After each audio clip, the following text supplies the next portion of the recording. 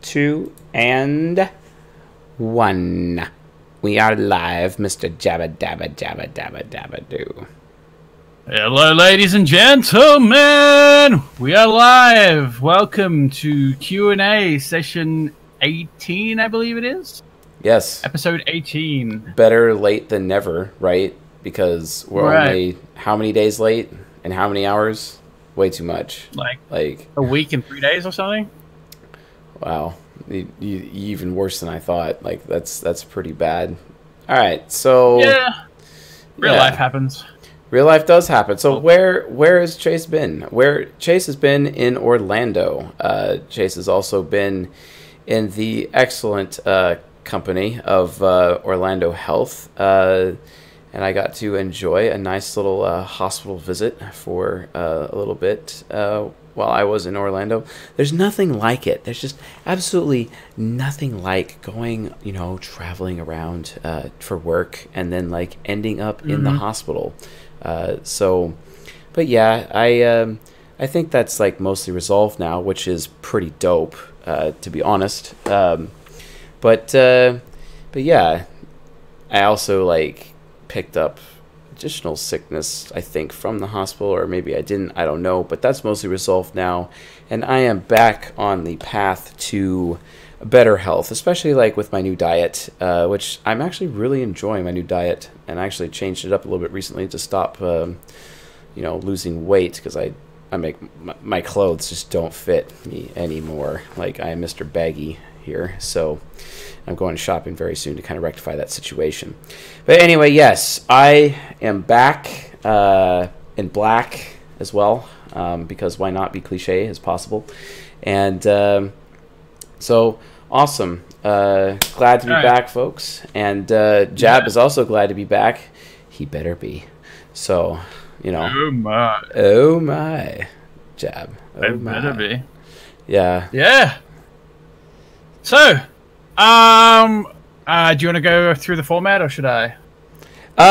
You know what, Jab? I think you can go through the format, even though we have the format like kind of like pseudo posted on the whiteboard. Yeah. So why not? So effectively, if you want a question answered, we go in terms of priority of Platinum, Patreon, Patreon Silver. And then after those, there's the Super Chats. After the Super Chats, there's the Discord. After the Discord, there's the YouTube. Now, obviously, there's going to be some limitations as to how many questions someone can ask, because it's probably not fair if somebody asks 12 questions and then we spend a whole hour answering only their questions. Exactly. So I think we're going to limit it to, for a Silver Patron, we're only going to do one per episode, but we will go through every single question, so as if you've asked one question, it's definitely going to get answered. And it's going to be the same for Platinum. It's going to be the same for Platinum. However, I think we might give them a little bit more slack, maybe 2, if we're really feeling generous, maybe 3. I'm not sure. It really depends on volume. It really depends on volume. Yeah. But if it's like 3 short questions that you could answer in like a couple of sentences, yeah, exactly. Yeah, but I mean, but if it's a Periani question, which we might have to spend 15 to 20 minutes on, we can't do 12 of those. Oh my goodness. Yeah, he needs to like not give us those diatribe questions, Jab. That's not something I'm down for. So I mean, they're really interesting questions, and they are for a really good discussion. He actually spends a lot of time on those infographics too, which are pretty dope. But I know, but we can't do a Periani Q&A session, if you know what I mean. So no, exactly. I think like those sorts of questions we might have to limit to say 1, but we'll see what happened. Yeah. Chase, what are you pointing with? Oh yeah, the Elder Wand. This is the Elder Wand. If you guys don't remember, because I mentioned in a lecture recently, the Harry Potter character that I am basically is Gellert Grindelwald, and so I recently had the opportunity to go visit the Harry Potter store in the Orlando airport, and I purchased Gellert Grindelwald's wand, which happens to be the Elder Wand, at the same time. So It's my new prop for the studio. And speaking of props, actually, we're going to be adding a little bit more props. I got some art being shipped to me pretty soon. And I'm actually going to start framing stuff and start kind of curating things a bit more. So I'm looking forward to that. Kind of spruce some things up here. Maybe I should get one of those pretend plants. You know what I'm saying? A fake plant of some kind. Maybe I shouldn't. I don't know. Right. I know that would make Jab happy. He's always trying to get me to get fake plants, aren't you, Jab? Aren't you? I mean, I'd rather get you an aquarium of frogs, and we can lace the tank with atrazine and see what happens. But great, just great, Jab, just great. All right, so let's fire it up. What's the first question? All right, the first platinum question is Periani's. Oof. So he's got multiple infographics. Okay, so go into the channel and have a look at the infographics. More infographics, of course. How could there not be infographics? Oh no. Infographic 1. All right. Oh my goodness. Starting with these types of axes. So NESI, NISE. Yeah, the axes, cognitive axes, and then attaching the 4 archetypes, each lead one to the parts of the mind. Dominant perceiving example, okay. And E hero, SI inferior, okay, yeah. Doesn't the typical path of function growth resemble the hero's journey monomyth? Ooh, interesting. Should we put these up on screen? Yeah, except I am an ENTP and I can't even remember how to go about doing that because I'm terrible like that. Yeah, I don't think so. Pretty sure you save them to your computer and then set the image as a overlay. Yeah, I'm not sure. Alright, well, here, I know what we can do. Jeb. So let's give this. So here's the link. Drop it in the YouTube chat, and then also drop it into the live stream discussion channel, so that everyone can just get on the link and they can look at the link themselves. So. All right. So I'm linking the link right now. That way we're not too terrible. I hope you didn't link me the wrong link and it's like some sort of dirty picture. That'd be very awkward. That would be awkward. That'd be very awkward. I know the perfect picture too. It would be a pig being wrestled by some random, a pig in mud, and is wrestling some random lumberjack. That'd be the perfect dirty photo for everyone. Or a photo of Dick Van Dyke. So. Van Dyke. Yeah. I recently sent one of those to somebody. All right, so having conquered the demon and integrated it as a daemon, the hero completes its journey in uniting the parts of the mind. Yes, it is kind of interesting that it does resemble the hero's journey monomyth. The difference is that eventually the hero function, as the ego gets older, its cognitive attitude changes with age, and it's not so much a hero as much as it is like a warrior, basically. Because the difference between a hero and a warrior, a hero, while very powerful, it goes off, it slays the dragon, right? And it kills the dragon, and it comes back, and it has a big party in the town. Look at me, oh, look at me, I slayed the dragon. Great, Mr. Hero, you're fantastic. We all know what you care about, the glory, right? But the warrior, much different, right? So the warrior is actually someone who's just doing the duty. They see the dragon coming before anyone else is. They go up, they slay the dragon, they come back, and no one's the wiser. Except one person finds out the good deed that the warrior pulled off, and then guess what? He's like, hey, you did a great job. Why didn't you tell anyone? He's like, I'm just doing my duty. See, that's the difference. That's the most maturest form of the hero function. And certainly, it does resemble the hero's journey monomyth. Absolutely, it can. It can. But the difference, though, is, well,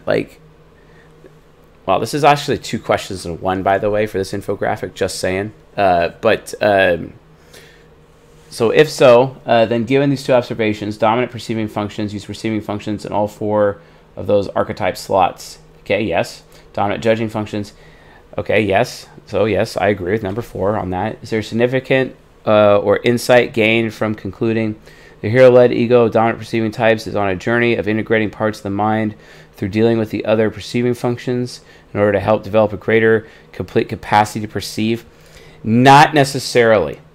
Not necessarily. I could see how trying to leverage the gateway functions, and trying to like make it the hero's journey as if it's part of like integrating the gateway functions for towards perceiving or for judging, but not necessarily, because remember, people, especially in this audience, you guys need to really understand it's not about individual functions. You always have to keep track of the entire cognitive axis itself. I actually got into an argument yesterday with someone on Instagram about how they're trying to tell me that I need to be okay with adding this method to like my type grid stuff about how, oh, you could identify anyone's child function very easily and then you could start working at it from there. And it's like, no, actually you can't. You cannot just identify someone's child function that easily. It's not that easy. I don't know why people think it's easy. People need to stop trying to type people by individual cognitive functions. And I'm sorry, I see people do that. I instantly lose respect for them. I just do, because I know that when you have one function and another function, they're on an axis with each other, or when you have one function and another function, if something dysfunctional is going on, or if something problematic is going on, one of that function temporarily is going to break off its axis and it's going to go into orbit of one of the shadow functions that it's attached to, and it'll be in an orbit, right? So if your axis and you have your orbit, right? It's kind of like an XY pattern on a graph, etc. Except it's like three-dimensional. But you have to understand, like, in the same way that we have like protons, electrons, all those things floating around nuclei, etc. within atoms, it's the same process with our cognition. So that's just not how it works. So again, individual functions, it is just not going to be it. So I'm going to have to say no to 5A. And 5B, the hero-led ego of dominant judging types on a journey to develop a capacity to judge and develop a complete capacity to perceive. Kind of. Again, you still have to hold in the axes, because you could still you could still see, I see his point, and it's a good point. Periani's point is great, but again, you still have to look at it, because when Carl Jung first laid out the cognitive senses, because that's what cognitive functions were called originally by Jung, they're called cognitive senses. He would identify people by their top two functions. Now, I'm very against identifying people by their functions, but he would be like, hey, you're an introverted intuitive who has extroverted feeling, for example, right? And he would just break it down in their top two functions, and that's all he did. And he realized that there are 16 variations of people with just their top two functions. You kind of can't do that, because even the top two functions themselves, the hero and the parent, they kind of flow into each other, and they actually impact the story of the person. Why is this? Well, here's an example. I'm extroverted intuitive hero, right?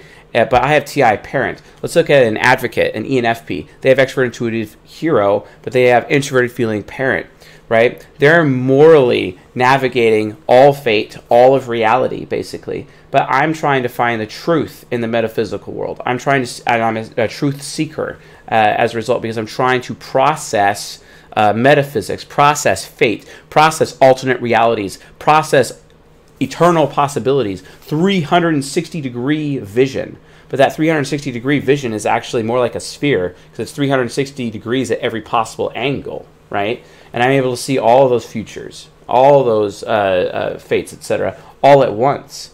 And the thing is, as a result of seeing all of them, I have to find the ones that I like the most, introduce stimuli into the time stream, basically. And I could do that because I live in the past, and because I have fixed point in space-time within my introverted sensing that I could utilize to be able to go from there. That entire concept is left out of Periani's model here.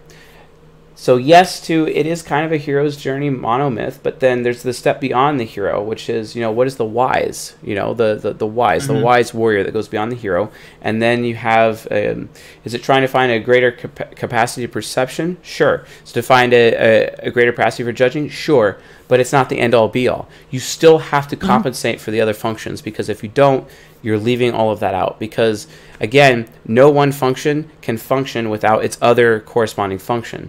But then, here's another thing. No action can take place without information being gathered by a perception function and a decision being made with a judging function. So without those two in place, nothing is going to happen.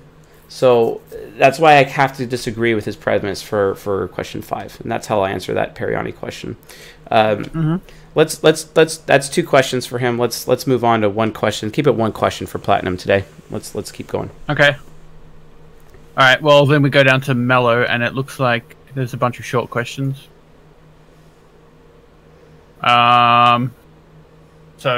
how many short questions do you want to do? 2 or 3? Let's start off with 1. Let's see how this goes. All right. Do you think there's a limit to how much verbal communication alone can accurately describe someone's nature? Yes. This goes back to Plato, or just the classics. I don't know if it's Plato or if it's Socrates. I don't remember which philosopher said it. So if someone in the audience knows, by all means, bring it up. But basically, the more you work to define something, the further away from the actual meaning or the actual definition you get, basically. And that's a problem. I was reading a book earlier today.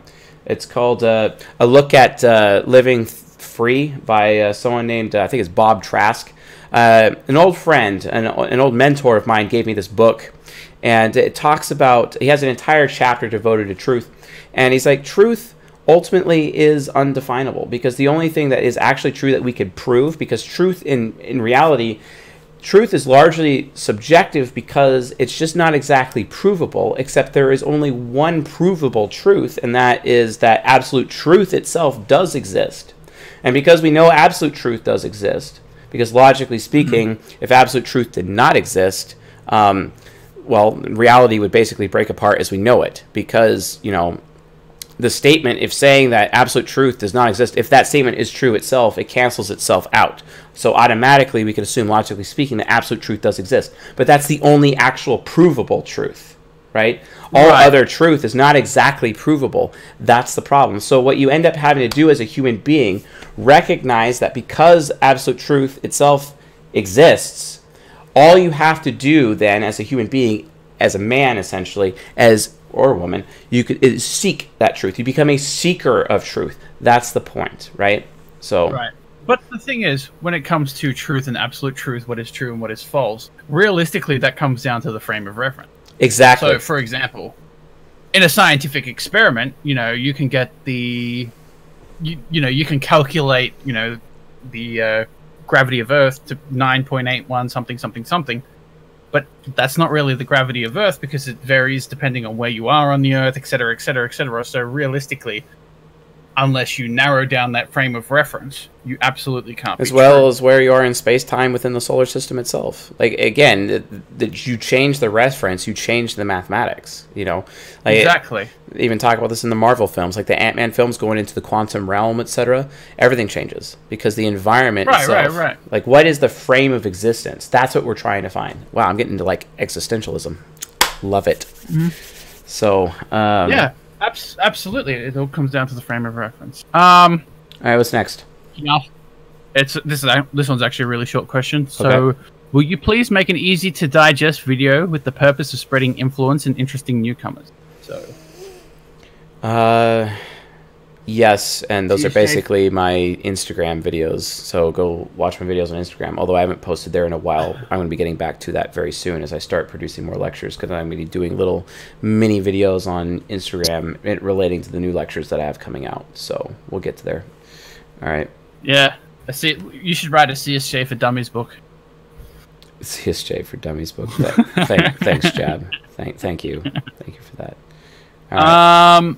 That's enough questions for Mr. Mello. All right. Okay, Aiden asks, thank you for your service. Are you feeling better today? Yes. We don't know if the cognitive functions... I hope you're not going to count that as a question. See you, Aiden. See you next week. Okay. We don't know yet if the cognitive functions are physical systems in the brain, though if you were to speculate for each side of the mind, would you think that there are 4 sets of cognitive functions in the brain, each for each type, or would you think that there is one stack of functions set up for the ego? And when you switch between different sides of your mind, the stack is actually changing order, or the connections between each functions is changing? No. That's not how it works. Okay, so how many Dario Naharis stuff, isn't it? Dario Naharis from Game of Thrones, awesome. I think you mean Dario Nardi on that one. Yeah. So, yeah, nice one, Jab. No, that's not how it works. Okay, so we use 8 cognitive functions as a model, but in reality, how many cognitive functions does the mind actually have? It's 8 times 4, right? But then again, it's actually 16 times 4 cognitive functions. It's actually how much is available, because you have 4 functions per side of the mind, 4 sides of the mind, and every time that you are actually in one of the sides of the mind, you still have that side of the mind also has 16 functions of its own as a reference, basically, depending on what corner of the mind you're in that particular time. What this means is that your cognitive functions are effectively bleeding into each other. You could, through willpower or discipline, actually solidify your pathways so that you're actually like holding hard, like in your subconscious, for example, to those functions in that particular moment when you're doing a cognitive transition. And it's got to be like a really hard transition, which is actually really done through mind-altering substances, as we know, right? But but here's the thing. It's a completely different approach. So think about that. It's really 16 times 4 is the total functions or the total reference points that the brain has to actually cognitively come up with something. It's just we use the base 8 because it's pretty easy, and and it just becomes like a frame of reference essentially. So, and that's right. That's where I would keep it. So yeah, awesome. All right, are we giving Mr. Aiden another second question? No, not till later. Let's move on. All right, Q&A.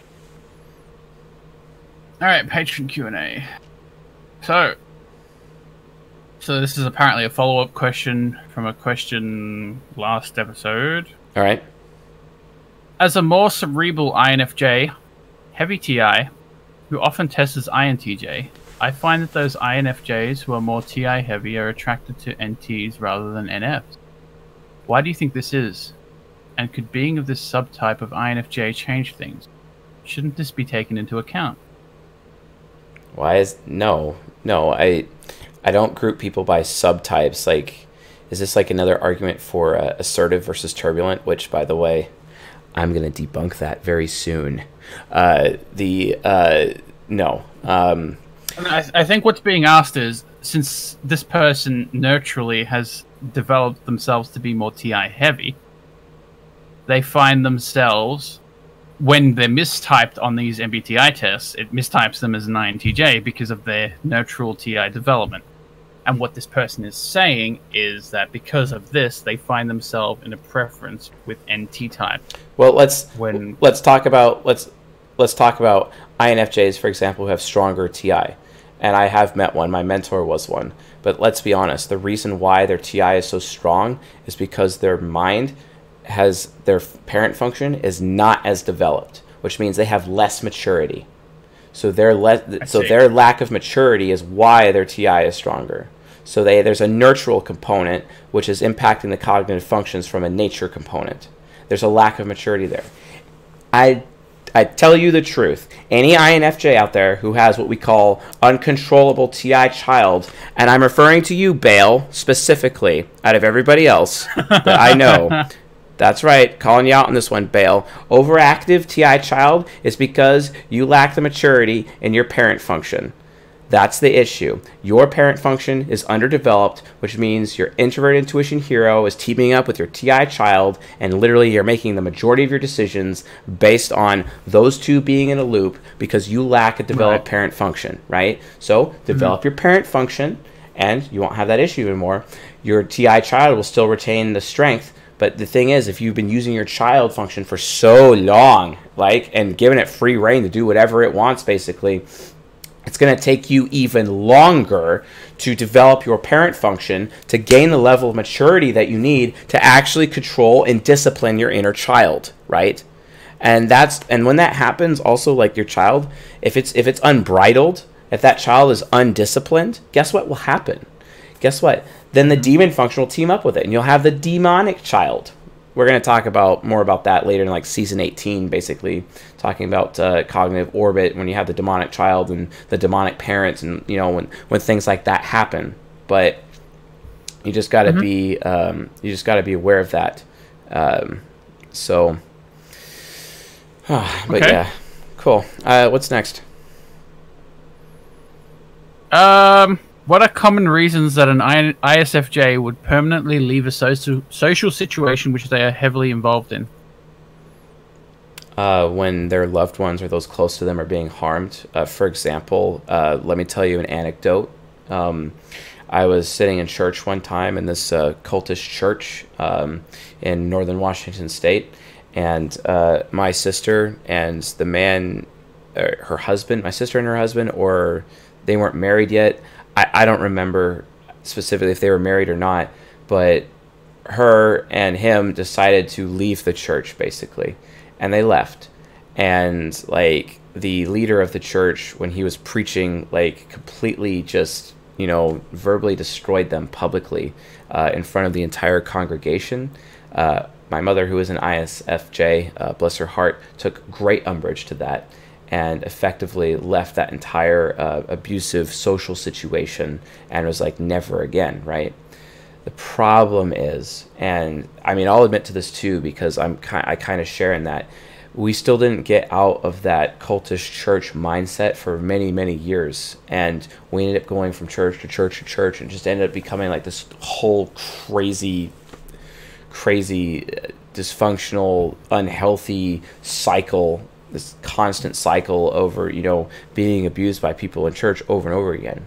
But to answer the question specifically, if their loved ones are being harmed, they will understand that it is their duty as a result of their sense of justice to take action, right? And that's how to, kind of uproot them from those social situations. You have to prove to them that people they care about, people that they are loyal to, are hurt, right? And that's basically how to do it.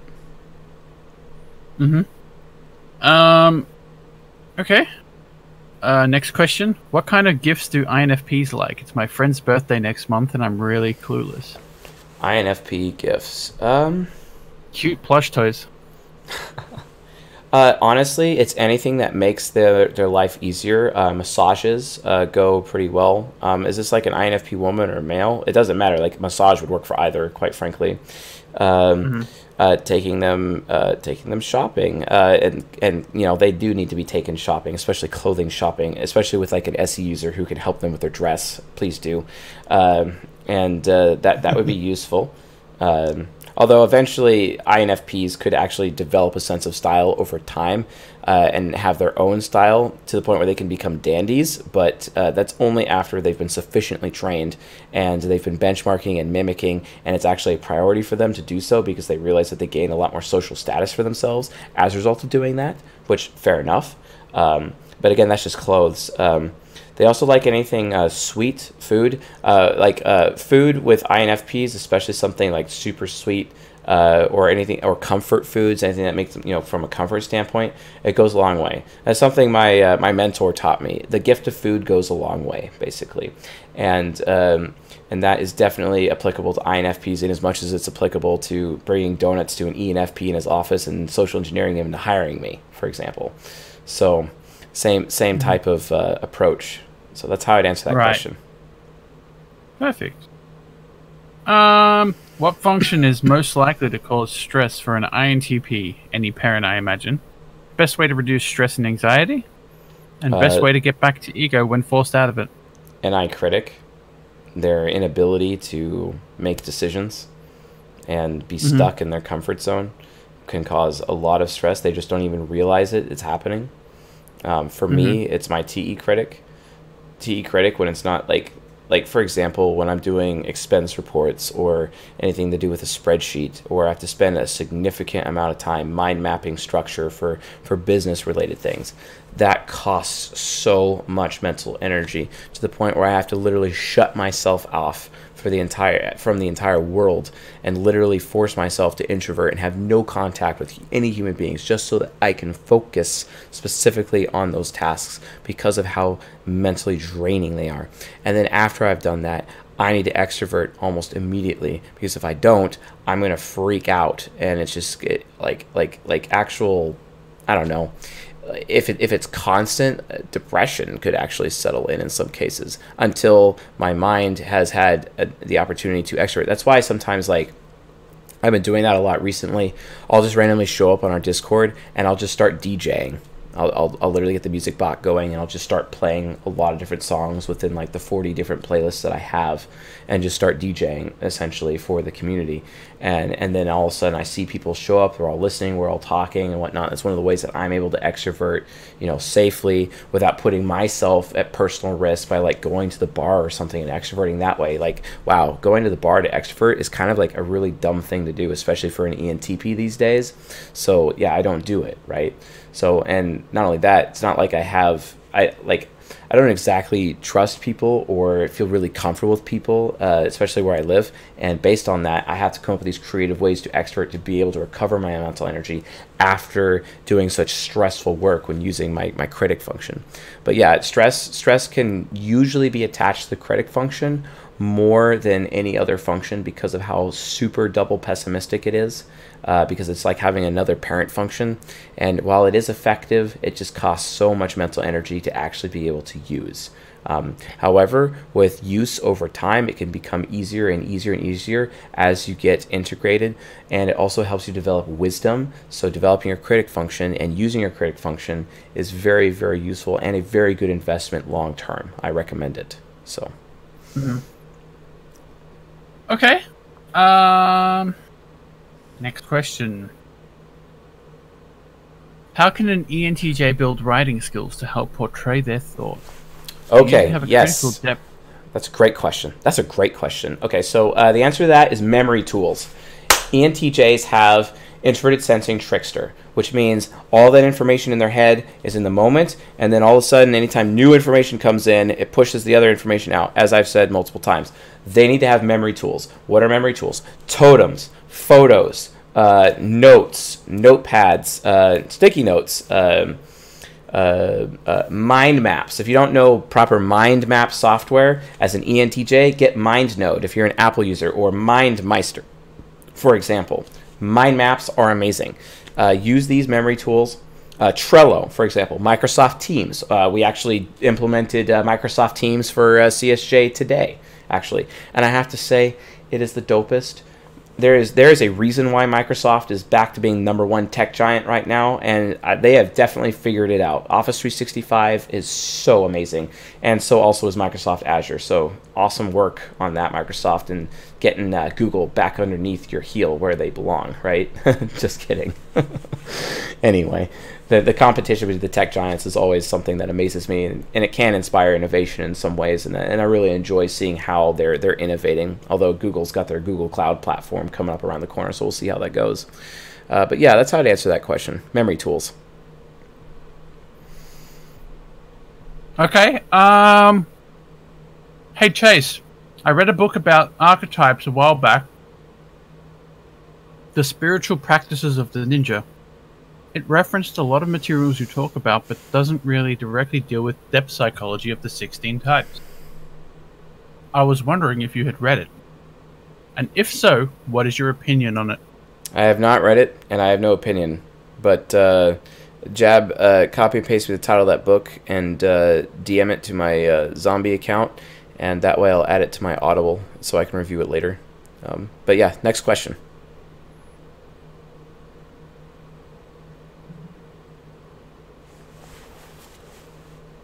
Am I still... Can you hear me? Let's see. Did I get kicked out? Oh, sorry. Oh. All right. I muted when I was sending it to you so that you didn't hear my keyboard. All right. All right. Next question is, how did you find your mentors? How can I find one? I think I'm an INFJ, if that makes a difference. Okay, the story about how I found my mentors. So when I was homeless, I came to know a gentleman, a fantastic fellow, although him and I had a falling out later, but I know that he forgave me, and I'm in the process of forgiving him. I was actually talking about that earlier today, actually. But yeah, I even contacted him today, so we'll see how that goes. But through this gentleman, and him and I have some crazy history with each other. We've been through a lot together, and he had other people. He had another guy who was working under him, and I started working through that other guy. And I started talking about MBTI because I was really, really well studied into MBTI and the 4-letter dichotomies and whatnot. And I started talking to him about it as if I was like an expert and whatnot. And he was just so repulsed by that he completely shut me down. And he did this in a high-rise building in Bellevue, Washington, actually. We were on the 22nd floor of the Copper Building in downtown Bellevue. I remember it big time. And he's like, you don't know what you're talking about. He's an ESTP, right? His TE critic was out. He was like owning me at that point. So he goes over to the whiteboard and in front of the customer starts whiteboarding my cognitive functions. And it started to explain to me about how much of an idiot I am and I have no idea what I'm talking about. I was really embarrassed. Wow, he verbally destroyed me and read my mail to me in front of the customer, and that was really embarrassing. And I deserved it because, quite frankly, I was an arrogant prick. Which, interestingly enough, we ended up on the job the following day driving to Yakima on the other side of Washington State and for another job. And in the car, he told me, listen, I've decided that I'm going to become your mentor. And then he taught me the type grid for the first time. And through him, I met my next mentor. And I studied under my next mentor for about a year and a half. After I studied for almost about 8 months under the ESTP, right? So thank you, Mr. Bryant, for being there for me and showing me the way and correcting me and making sure that I'm not a pompous prick when it comes to MBTI.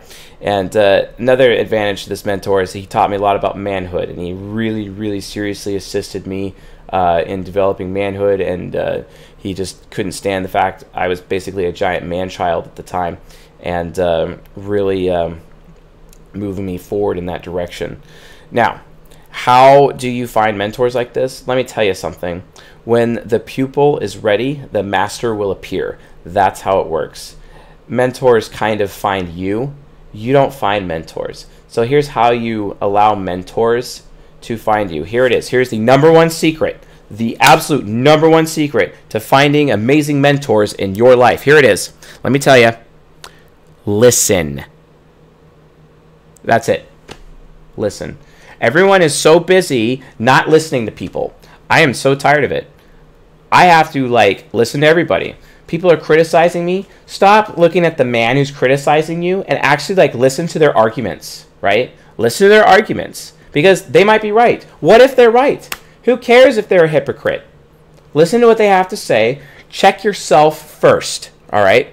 Then, after you've done that, take responsibility if you actually are in the wrong. That would be nice. Take responsibility, right? And then after taking responsibility, then you can assess the other person, what they're saying. And if you need to call them out on hypocrisy, so be it. Go for it. But ultimately, just realize when the pupil is ready, the master will appear. How does the master know the pupil is ready? When the pupil is listening. You just have to listen to other people and apply what they say. And if they see that you're listening to their advice, they will offer more advice. Such begins the mentor relationship. What's next, Jab? Okay, hey, Jab and Chase, any ideas on how an ENFP can overcome their SI inferior? Is it as easy as simply having a great time, or is there more to it? Having a great time has nothing. It has the opposite to do with having a great time.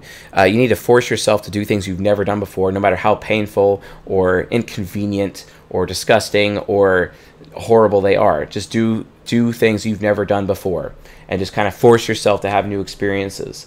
That's what you have to do. INTPs especially need to do this, even though they don't have SI inferior, because they're even more at risk of being stuck in a rut, because they actually have lower introverted intuition than an ENTP, right? And because of that, they have a harder time really mustering enough willpower to get out of that rut, whereas the ENTP can, right? The ENTP is slightly more moldable than the INTP, which can be an issue. But again, at the end of the day, between the two of them, ENFP, you just need to do things you've never done before and literally seek to have new experiences, seek to do things you have never done before, and seek to listen to other people, seek truth, etc. That's why I tell ENFPs they need to read and never stop reading, and they will get the benefit of reading more than anyone else, because through reading they're forcing themselves to have new experiences that they've never had before as a result of reading, right? That's why reading is so important, so keep reading. So, what's next? All right. Hey Chase, you said that ENTPs need to have more faith with their SI inferior. Can you explain that further? Is that literally the same question? Oh, did I? Yeah, but like... Yeah, it literally is. Yeah, next. Never mind. Can you explain a little about how type affects health and body? You said in one video ESFJs live a long time. Why is that? And are there certain types that take better care of themselves? There are types that take better care of themselves, and there are types that if they don't take better care of themselves, they're basically going to die early. For example, NTs. NTs, if NTs do not take care of themselves, not actively seek to improve their health, they will die young. That's a fact, because the SI demon or the SI trickster will consume them from the inside out for the NTJs. And then extroverted sensing demon and extroverted sensing trickster will also consume the NTPs as well. So NTs, that's an issue. Same with NFs. It's the same process with NFs. Intuitives really have to be actively taking control of their health regularly, or else those functions alone will consume them from the inside out. That's why statistically, intuitive types have lower lifespans than sensing types.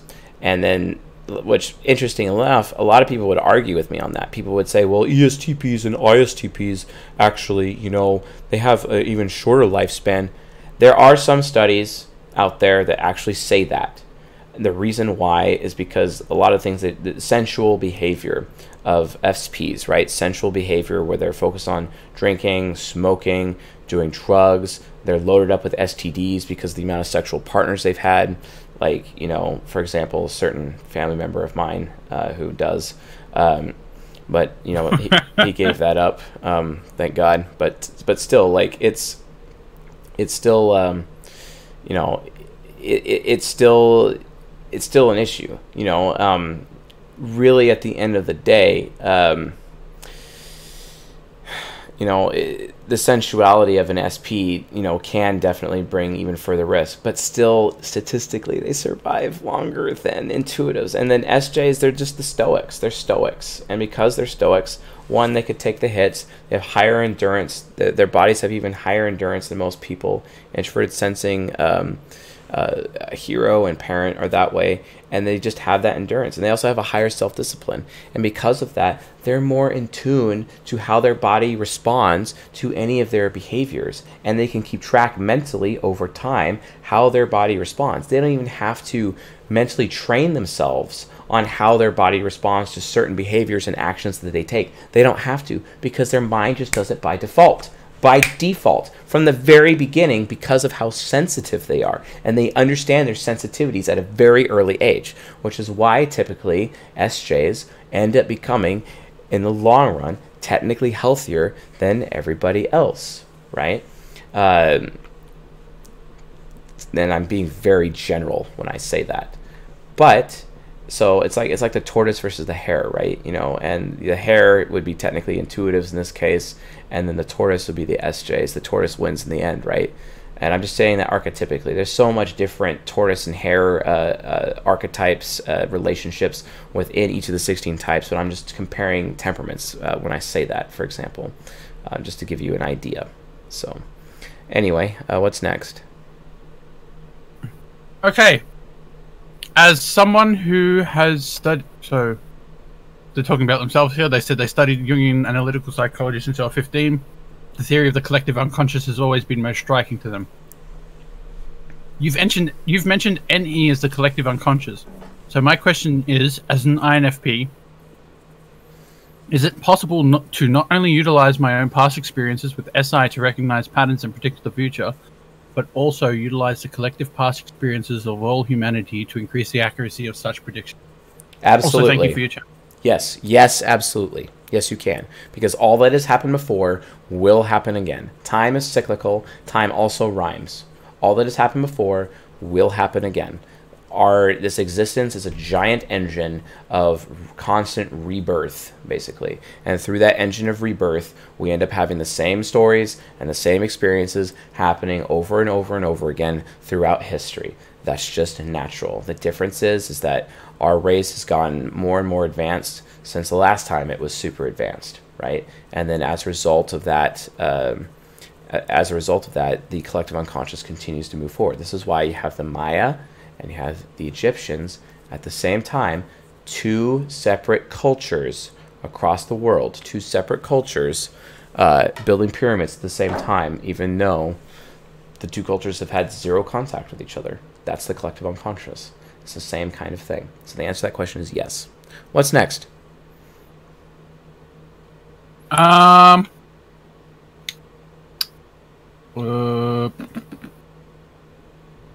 there any social factors that can affect one's apparent interaction style? For example, an SJ in college surrounded by lots of SPs interact differently than an SJ surrounded by NTs in college. No, not at all. Mm-hmm. No. The answer is no. What's happening is because they're around those people and how they interact, they may be cognitive transitioning to compensate. That's it. Right. Okay. I think all the rest of the questions are people who have already asked the question. So I believe we had a super chat. Awesome. Let's go to the super chat. Christian Hasvik. Hello there. How would one know if one is immature? You would know if you're immature if you lack personal responsibility. So this is a male person, right? A member of the male gender, right? I didn't hear the name. His name is Christian, so I'm going to assume so. Yes. Let's assume that we are so assuming genders tonight, Jeb. Definitely assuming. Mm-hmm. Yeah, you know, I mean, I guess we're both asses right now because we're assuming. So Christian, here's how you know if you're immature. Do you have a car? Do you have a job? Do you have your own place? Okay. If any of those questions are basically, and when I say car, I mean transportation, right? That's what I mean. If any of those questions are no, if the answer to those questions are no, you are automatically immature by default because you have not reached King Archetype. If you would like to know how to do King Archetype, go to Season 13 playlist on the YouTube channel and you will learn about the King Archetype. While you're at it, watch all of Season 13. It could only do you a lot of good. In fact, while you're at it, watch all of the Nurture lectures. Season 4, Season 6, Season 13. Learn how to better yourself. I'm going to be releasing a lot of additional content on human nurture in the very near future. I think our next human nurture related lecture is going to be next week. And I might even have a live stream. Actually, we will have a live stream devoted to that. So just be aware of that. It's gonna be very interesting, and I'm looking forward to it. We've been putting a lot of work into that with the team right now. Okay, what's next? Next question is another super chat from Sarah Robin. Awesome, thanks for the super chats, guys. What do you mean by time rhymes? And then there's like 12 question marks. Time rhymes. Okay, it's a particular theory. Let's see if I could pull it up right now. Time rhymes. Let's see.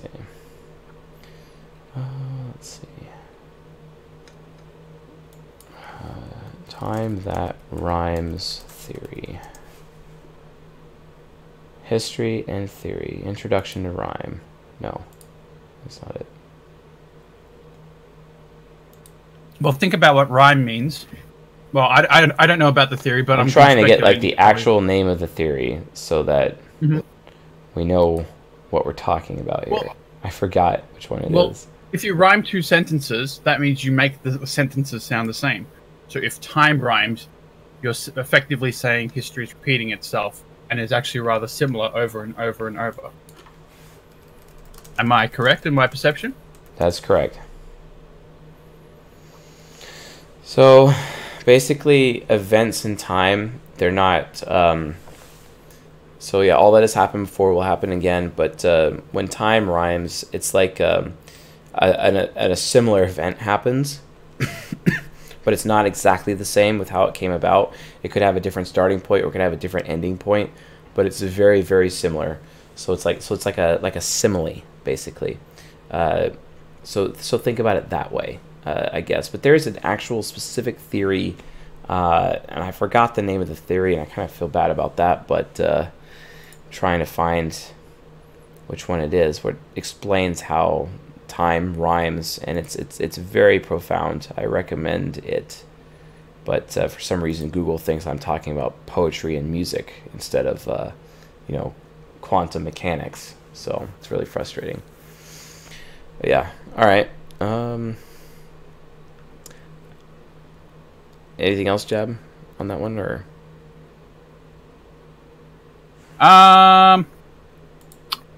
There's another question. This person's asked a question already, but it's a question for me. Do you want me to just quickly answer it? Go for it. All right. So, hey, Jabba, how'd you find out you're an INTJ? What's your experience like in terms of relating to it?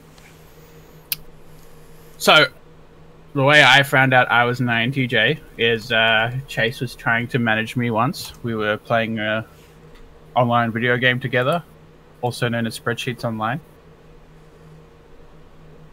And in that experience, I was helping Chase manage a organization of over 1,000 players. And being his right-hand man, he wanted to use his Jungian voodoo on me to make sure that I worked smoothly within his team. We are all about voodoo. He used his Jungian voodoo on me. And yeah, he basically said, you're this. And I'm like, oh, cool.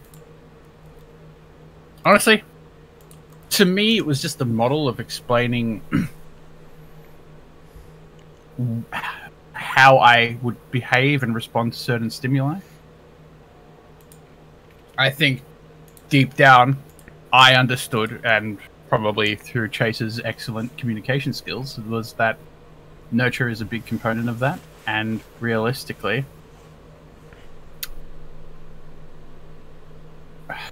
I mean, why didn't you tell me? How do I relate to the INTJ archetype?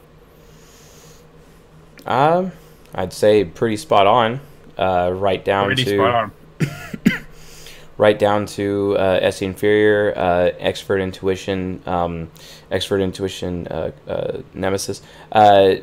So, I mean, our conversation that we had last night, and, we're friends. We have heated discussions sometimes, and we had a heated discussion last night. And, I explained to you, what my primary need was, which was to be trusted and be given the benefit of the doubt. And your retort was, well, my primary need is to not be abandoned.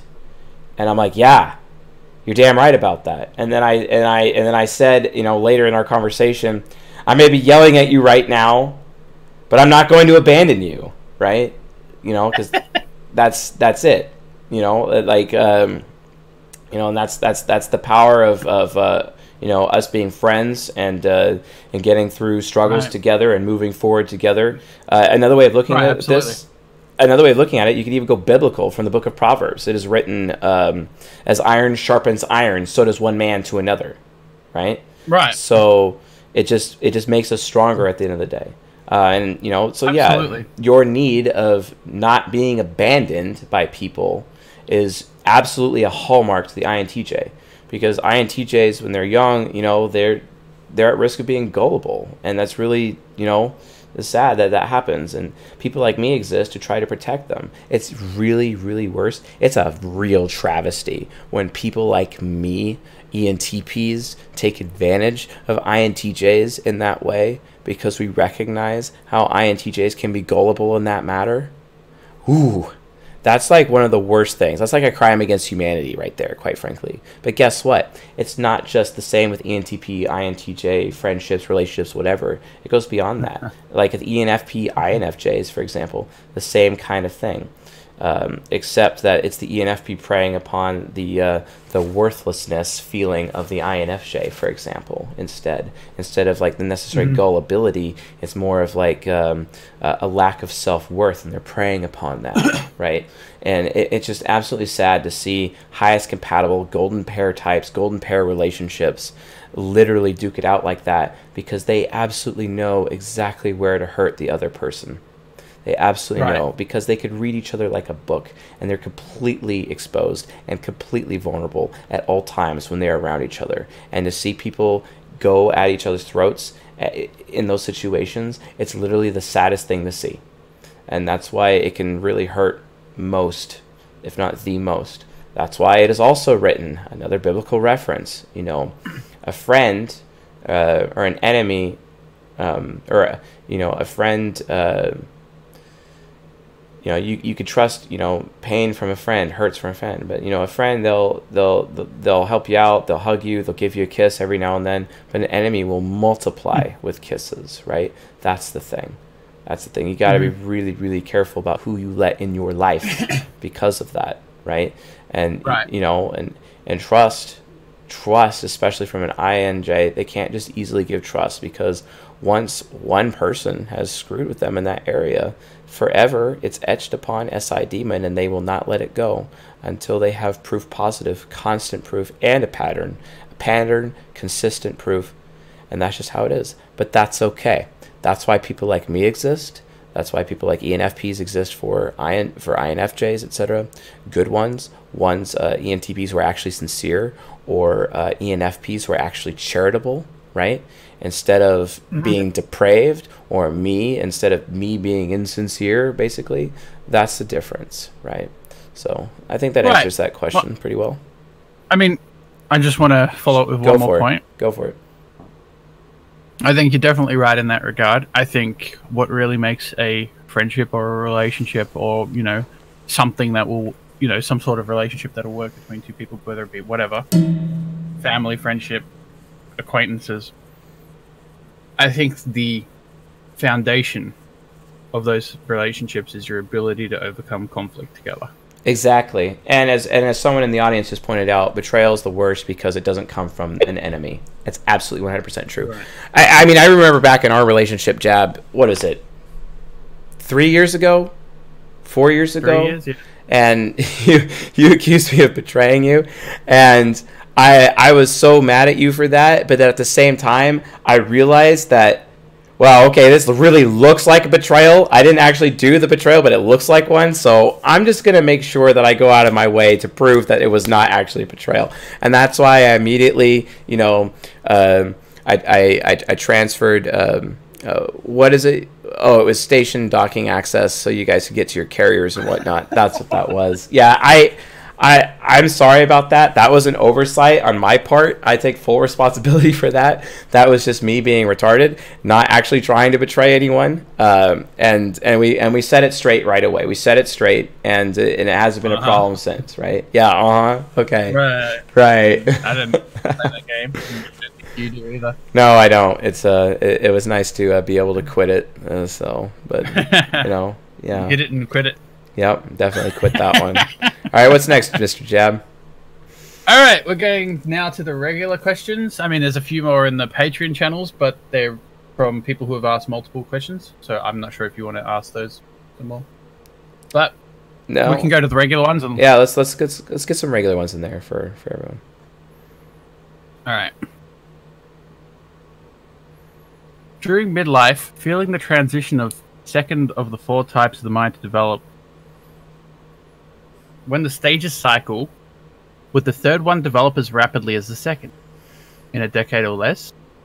I'm not trying to confine the timelines for these. I'm just wondering if the second and third sides would take equal and or separate lengths of time to transition towards development within. I'm 47 and I fully want to embrace this development that seemed to kickstart late age 39. I held my foot on the brake for far too long. Okay. The answer to that question is... Do you want me to re-ask that question? No, I got it. The answer to that question, it's no. It's no. Because the subconscious and the shadow develop completely different tracks. Completely different. You can't really compare the level of development in either. And it really depends what your maturity level is. It depends on how potentially happy as a person you are in terms of development. It completely depends. Completely. Right. So, and then it gets even worse. That's just the nature side. But what about the nurture side? What about all of your family influences? What about dysfunctional relationships? What about stones that you have left unturned, right? That's something that I've been learning a lot recently, Jab, is making sure that no stone is left unturned, right? That includes past hurts, right? Past guilts, relationships that I've had with other people that have gone wrong.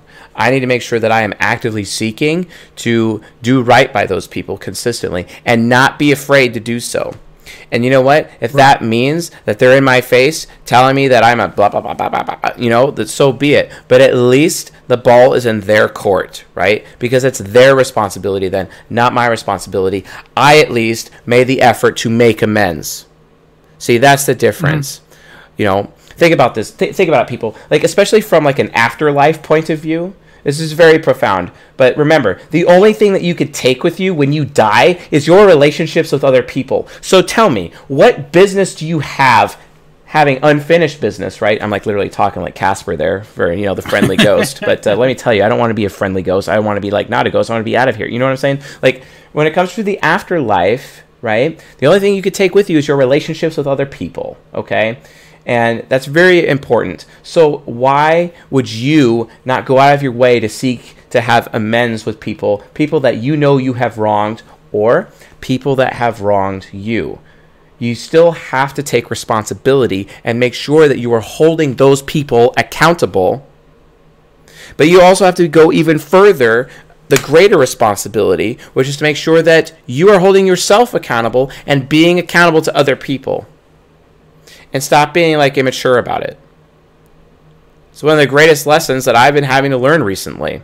And guess what? It's painful. It sucks.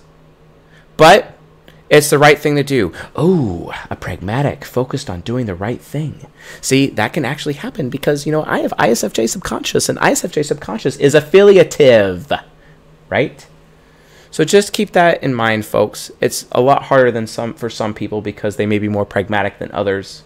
But at the end of the day, you know, it's kind of interesting, you know, when someone who is triple pragmatic, because their ego, their subconscious, their unconscious, right? They're triple pragmatic, and yet they're more focused on doing the right thing than everybody else. Yeah, that's the power of FI child. You see what I'm saying? But the rest of us, can we really figure that out? See, that's the problem, man. It's like this double standard that we don't even know that we have. And we shouldn't be living that way. Relationships with other people matter. Start making amends, people. It's your responsibility to do so. And also make sure you're holding those people accountable in your life. Because if you just let it go, you're really screwing yourself in the long run. You don't want that burden. So, what's next?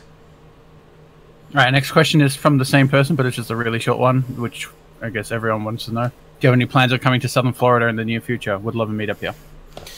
I don't know. I hope to go. If business takes you there, I guess. I hope to go to Miami. I was told recently about this really cool art thing that happens in Miami, and I definitely want to check that out because I'm obsessed with art. I love art. I have one form of art that I produce myself.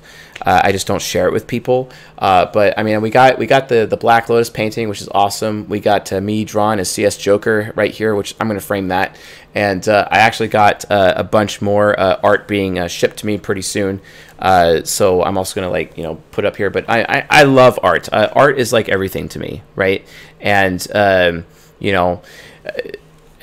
and like even martial arts, it's another form of an art. It's still an art, right? So like art is a big deal, and that's why I would like to potentially explore Miami when the time comes. But outside of that, probably I don't know. I really have no idea. Our meetups are kind of like staying focused right now in the Bay Area, and it's because I've done meetups outside of the Bay, outside of where I live. And I just haven't really, I don't know, either a lot of people show up or nobody shows up, and it's just kind of extremes. Also, like, I'm traveling and I'm like super mega tired at the same time, so unless like there was, you know, some other format that we were following, to just randomly show up at a Starbucks in Vegas, you know, for a meetup, it's kind of difficult. The other problem is too,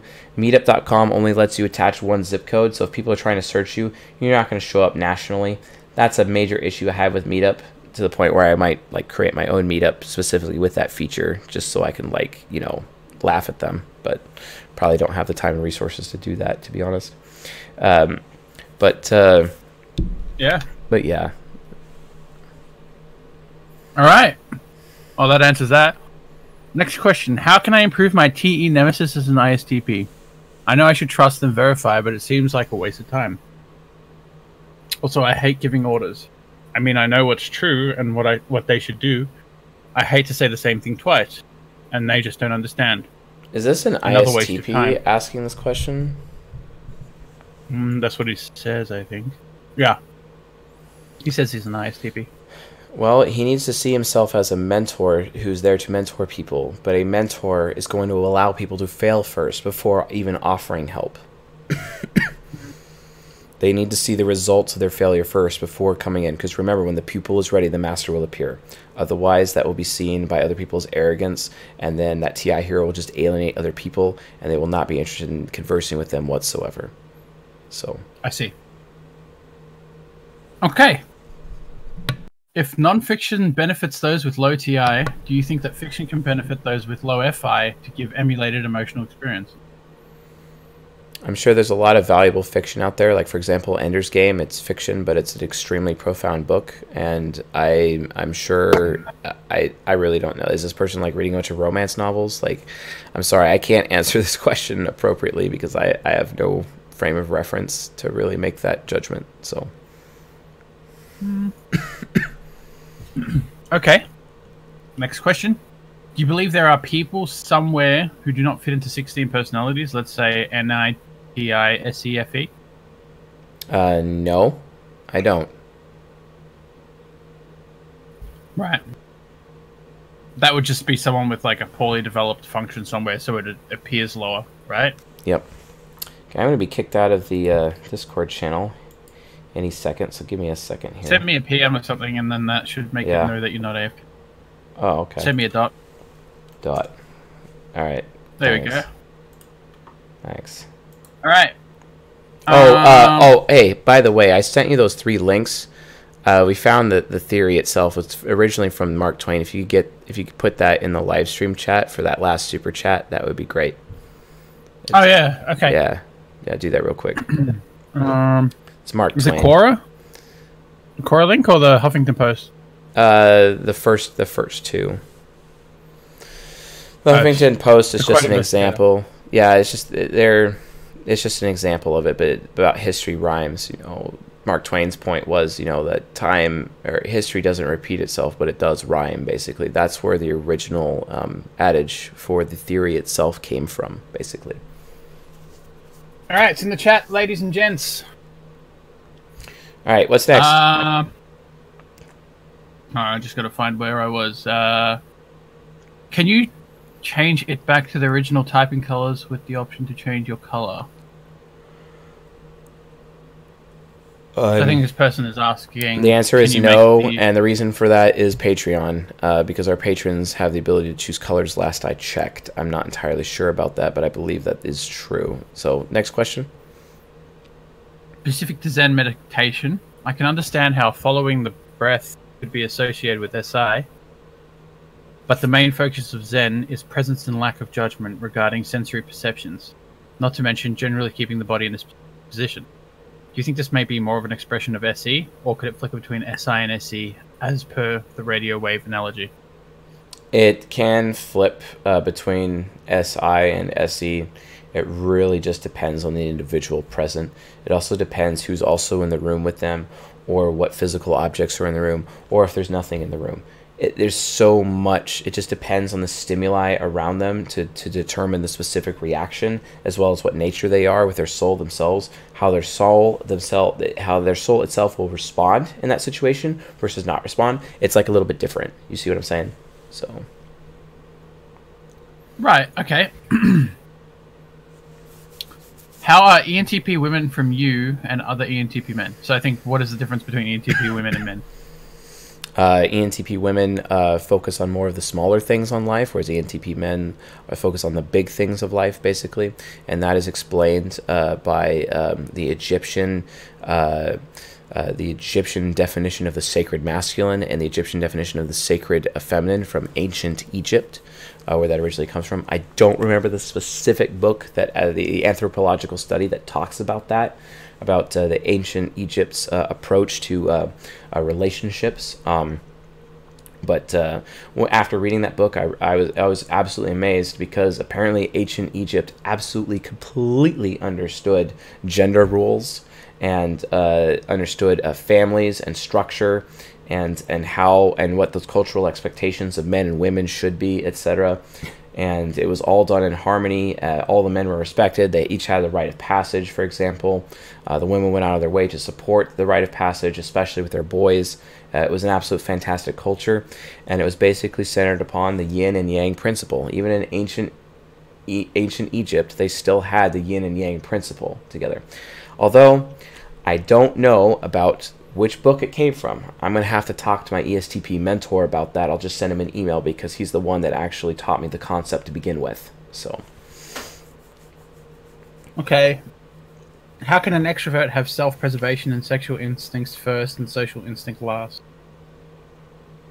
I think this is one of those SP, SX, SO questions, but... All right, ask that again. So, what is it called again? The Enneagram or something? The SP, SX, SO? Oh, if this is an Enneagram question, scrap it and let's move on. I'm actually going to be doing an Enneagram lecture very soon, because people keep asking me. So that's right. I caved to the audience. There is an Enneagram lecture coming. So, yeah. I haven't even bothered to learn that crap. Well, I mean, it's not exactly useless, and it is Jungian. The problem is that you just can't really tell the difference between nature and nurture. Although, I think with that project that you and I are working on right now, Jab, the one that we were talking about at length before we actually... I realized there may actually be a practical application with the Enneagram. So, spoiler alert. It is possible. I'm working on it right now, and a specific algorithm for the Enneagram. It is possible to see if you could use the Enneagram to measure a certain amount of cognitive transition capability in a certain side of the mind. I'm looking into it, but it's not something that I will focus on it eventually. But yes, it may have some uses there. And Jab, it may also have some additional uses with that little maturity index that we are working on. So more on that later. We'll be discussing that at a later date. But the Enneagram is not exactly worthless. I just try to stay away from it, because it cannot really tell the difference between nature and nurture, and that's my big beef with it. But we may be able to use the Enneagram with some other applications that would make it useful. So, more on that later. Okay. Perfect. Where are we? This is actually a really interesting question. In this SJ-dominated society of ours, with the SJ core values of family, tradition, honor, and the constant need for protection, why are Republicans not more dominant in US politics? Why have votes been more or less split 50-50 between Democrats and Republicans in the past few elections? Okay, I'll answer that question right now, because that's not how politics works. Let me tell you exactly how politics works in the United States of America. You have groups like the Council for National Policy with good old R. Wayne Steiger as a member of. He has a YouTube channel here. You have the Council on Foreign Relations. I had a good friend of mine who sat on the Council on Foreign Relations. I actually changed out his heating system in his house. Good old Mr. Rimmer DeVries, really cool dude. Former chief economic advisor to President Reagan or something like that. I don't remember, but he's always trying to give me like publications all the time. I'd go over to his house and I'd work on his house and he'd be like, "Oh yeah, I got a bunch of. Hey Chase, you want some more publications? I got plenty more publications. They always send me publications, but I think you need to read publications. It's very important. I really think so." Like, okay, Mr. DeVries, I'll take your publications. But really cool CFR guy. The thing is, though, is that regardless if you're a Democrat or a Republican, okay, you are not actually loyal to your party first and foremost. You're actually loyal to the CFR or the CNP. And all of your decision making, regardless if you're a Democrat or a Republican, is actually you're first loyal to which council you belong to as a politician. And your decisions, maybe 60% of your decisions, 65, maybe 70% of your decisions, will be made in favor of which council you serve. Okay, that's how it works. The rest of the decisions may go in favor of the party that you serve. But apparently Americans are perfectly fine with just voting for, people who are, ooh, I'm Democrat or I'm Republican, while completely blind to the council system that is actually behind Democrats and Republican parties. So you have to understand, if you really want to know how the American political structure works, get your head out of Democrats and Republicans and get your head into the councils. The councils are what actually matter. And guess what? You don't have to be a politician to be on a council.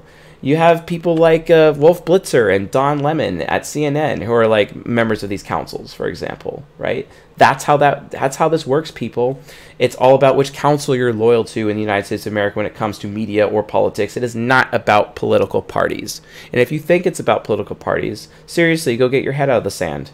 You need to really understand how all this stuff works, because that's like how it works, And you even have people like Ali Alexander or Mike Cernovich or David Pakman. Like Mike Cernovich and David Pakman are secretly friends, but a lot of people don't actually know that, for example, and because and yet you have Mike Cernovich talking the Republican Party line, and then you have David Pakman doing the Democrat Party line, and yet they're actually secretly friends, and it's like, guys, read that book by Ryan Holiday, Trust Me, I'm Lying, right? Read that book, because you need to understand, educate yourselves that what you think or how you think the American political system actually works, it's not how it works. That's not how it works. Like, pay attention to the councils. Like, that's literally where it is, because if you are high media or if you are high politics, you're loyal to one of those two councils, because guess what? You can't make it anywhere in any of those fields unless you are. And that's a fact. So, there you have it. Next question. Wow. When T is faced with a true/false... Oh, I think we had a super chat that I almost missed. Yeah, sorry. Gary Barlow asks, how can I increase my empathy towards others as an INTP? Say again. So Gary Barlow asks, how can I increase my empathy towards others as an INTP? By making sure you're helpful to other people. And as INTPs become helpful to other people, and they're not focused on themselves, see, that's a problem. NTPs have this problem where we get so focused on ourselves sometimes because we're just only aware of what's happening to us, and we don't have extroverted sensing, so we're not really aware of what's happening to other people, and then we get really focused on ourselves as a result, which can be like a serious problem. And then because of that, there's a lack of helping others. In order for an NTP, especially an INTP, to develop empathy, they need to be focused on supporting other people and helping other people. But guess what? Because extroverted feeling inferior is on a cognitive axis with TI Hero, the more they help people, the more intelligent the INTP becomes, the more effective the INTP becomes. We actually have a member of my team who is an INTP who works for CSJ, and guess what? they're helping, and they become so much more intelligent, so much more stronger as a result, and they've gained a lot of valuable skills because they are looking for the recognition that they receive when they do a good job. And I always tell them they do a good job because they do fantastic work, and I'm very impressed with their ability to learn basically anything and do something and do it well, right? Every now and then there's a few kinks here and there we got to iron out, but for the most part, it's excellent seeing that INTP genius at work, and I'm glad to have them on the team. So, what's next? Next question is, okay, so I'm very into going my own way, not having a set timetable to rely on at work. I don't really ask permission for anything. I need to be free, not controlled. But I'm very into making a community feel of environment. So a community feel in inverted commas. Like keeping a group of friends together, making a good friends clique. Oh, friends cliche. No, click. Yeah, click, sorry. I am a bit dyslexic today, apparently. Out of the ones I work with, feeling like a family, I actually get a family feel to the people really quickly. Is this considered affiliative or pragmatic? I'm actually very much in the dark here. I mean, even I, as an FE user, get like a very family feel, so that doesn't necessarily mean affiliative or pragmatic. We probably need more context to be able to answer that question.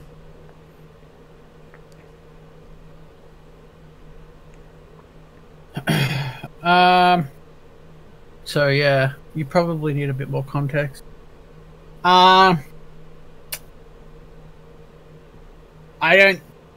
think loving your family isn't necessarily affiliative because it's your family. So I don't think you can use that as a judge for affiliative. Affiliative is all about doing what's right, and having a strong circle of friends who you love and who love you is something even I, as a pragmatic, would want. So I'm not sure you could say that's affiliative or pragmatic because it's neither. I agree. It's just what we as humans want. We're social creatures, even as introverts. Right. All right, next question. What do you think about ESTPs being philosophers? Would it be a sign of a highly developed INFJ subconscious? I love that question. What about your... Who asked that question? Who asked that question? C-Lady. Awesome. S-E Lady. Oh, S-E Lady? S-E Lady, okay. Thank you, S-E Lady, for that awesome question. The answer to that question is yes. I actually have an ESTP friend. He's a white guy who's also a practicing Muslim, and he is definitely a really, really capable Islamic philosopher. It is so amazing to be able to have the opportunity to talk to him on a regular basis about any Muslim concepts, basically, and Muslim lore, and he's also given me like access to scholars and classes and whatnot. Now, why I don't personally agree with the belief system, it is interesting to have the opportunity to discuss it. And it definitely takes that philosophical role with his INFJ subconscious. And yes, that is a symbol of INFJ subconscious development as a result. So, and this... Say again?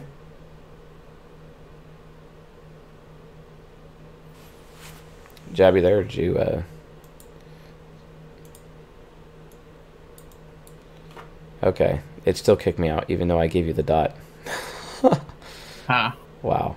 Fair enough. Okay. Well, the question was, she segued that question onto what about your mentor ESTP? Do you think he had a highly developed subconscious? Absolutely. Absolutely he did. He wouldn't have spent as much time as he did trying to make me not stop being like a weakling. Because I was super mega weak. Because when we first met, I was technically homeless. I had... it was really, really bad. Bad time for me. And I was a man-child. I was still married. She didn't respect me. I don't blame her for that. Decisions could have been made differently. I should have had enough self-respect to at least make sure I had enough money saved up over time, basically, for enough expenses over time to be able to handle that. and for like 6 months of expenses, for example, to prevent me from being homeless. But then again, I couldn't, because I graduated from university with $120,000 in debt, with subprime variable interest loans, just like there were subprime mortgage loans took down the economy in the year 2009. Well, that's because those loans were given out in 2005, and I got my student loans in 2005, and that's when it sucked, because at that point in time, I literally ended up paying $2,000, $1,800 a month, like $1,873 basically a month, to my student loans immediately upon graduating, 6 months after graduating in 2008. So yeah, there was no job that I could have that would help me pay that exorbitant sum, right? So, but then again, I could have chosen to default on my loans, and then as a result of defaulting on my loans, get through life that way and potentially not be homeless because I defaulted my loans. So who knows? But I never defaulted my loans. So I guess we'll never know what the wise decision was in those days. Regardless, I regret being homeless. I regret putting my family through that, and never again. So. Mm-hmm. Okay. This is a deleted user, so I'm not sure who asked it, but they asked, can you make an in-depth lecture on why socionics intertype relations aren't as accurate as the ones you have mentioned here? Sure, I'll do that. All right. Okay, this is a very long question. All right. The nemesis function, or menace being the menace. My workplace is an SJ Oasis, traditional cubicle office, and I have SJ co-workers who have freakouts over some TV weather broadcast. One ESFJ female co-worker will respond to the TV weather radar. Look, it's heading right towards us. Look. The radar shows rain moving towards us. She's deeply afraid and panicky. So when this ridiculousness shows itself, something inside me responds out loud for all to hear. Yeah, we're probably all going to die. Some of my non-SJ workers will roll their eyes at me and ask, Todd, why are you making this worse? Or they'll ask, why, Todd? When I feel like I'm being evil. It seems fun, satisfying. The original freak out behavior is ridiculous enough, so I add it to raise the bar of ridiculous. I'm wrong for doing this, I know, but I enjoy the opportunity to let this slide out of me. Do I have a correct grasp of the nemesis, menace/villain? Is this an INTP? They don't have their type there. Yeah, I can't answer that question without knowing from which perspective it's being asked.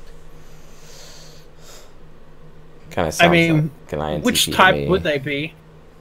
Which type would they be if they did have a correct grasp of the nemesis, menace villain?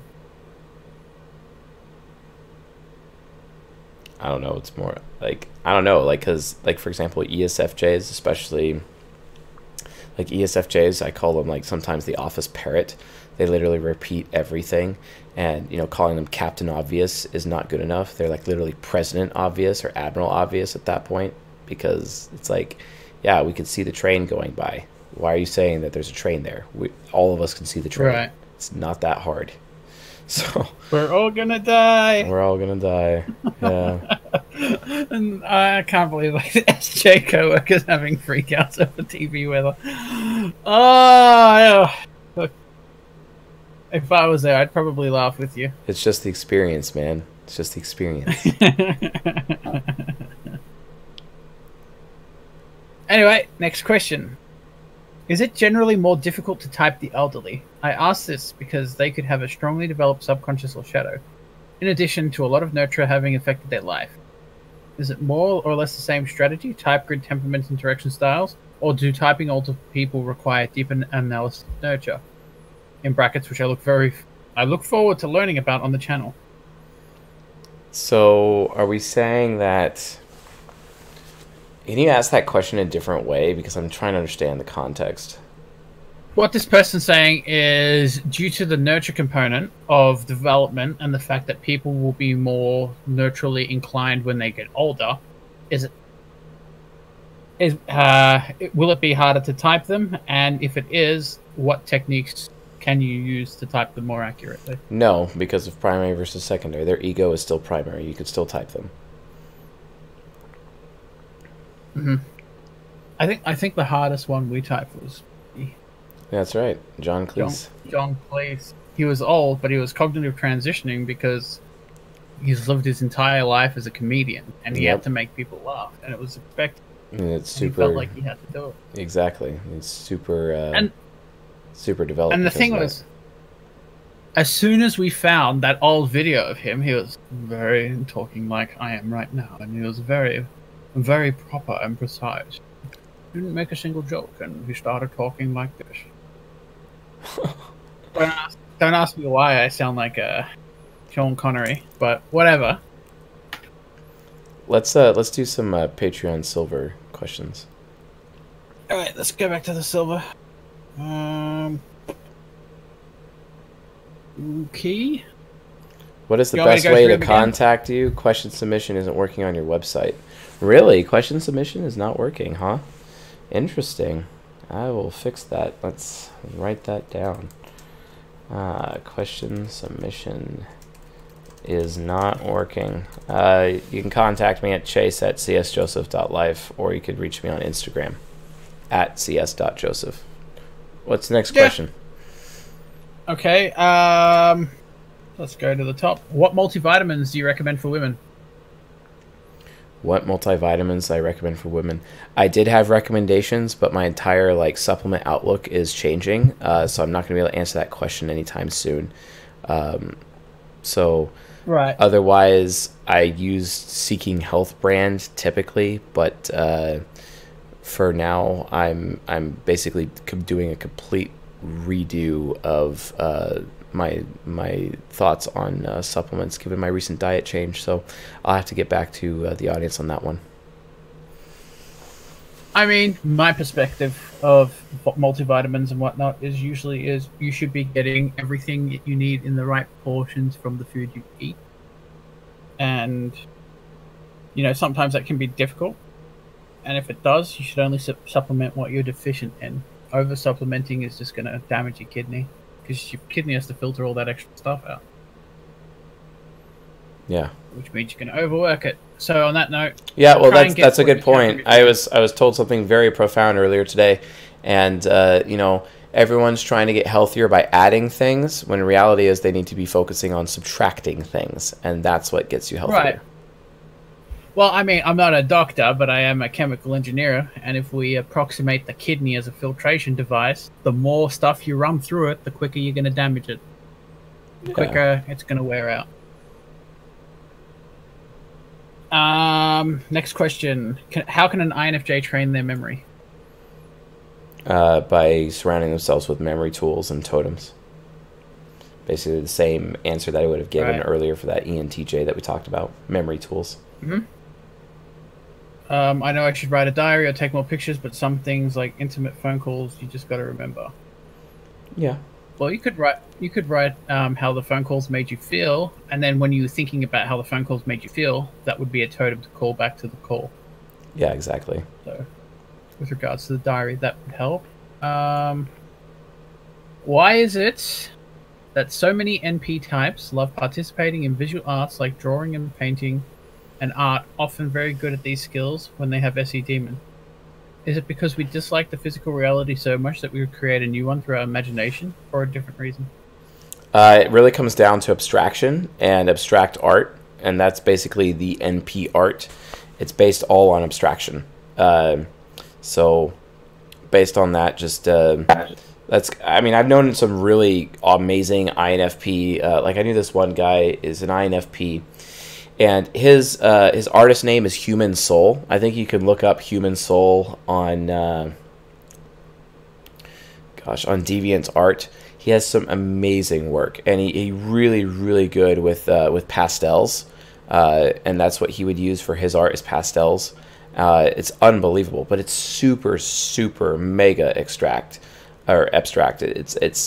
I'm blown away by his work, and I knew him in middle school and in high school, for example, and I believe his name, I think it's Grant Newton is his name, Human Soul.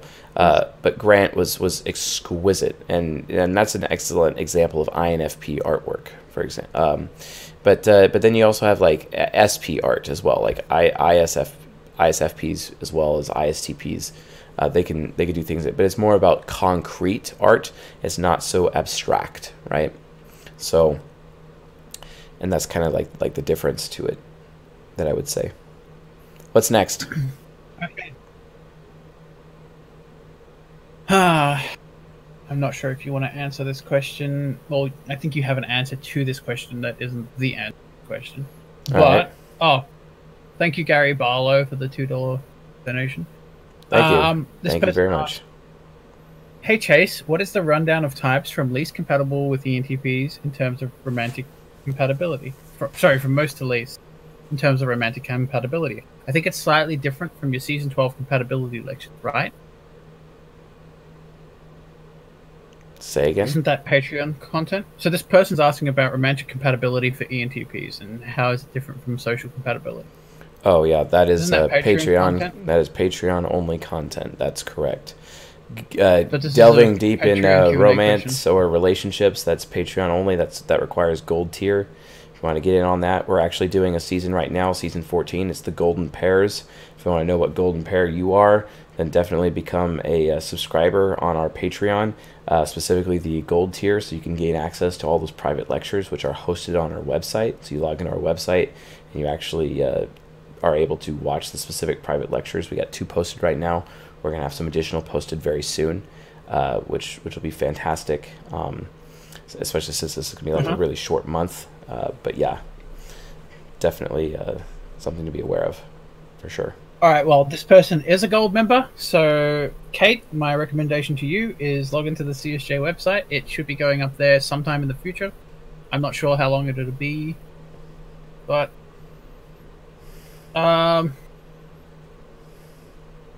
yeah.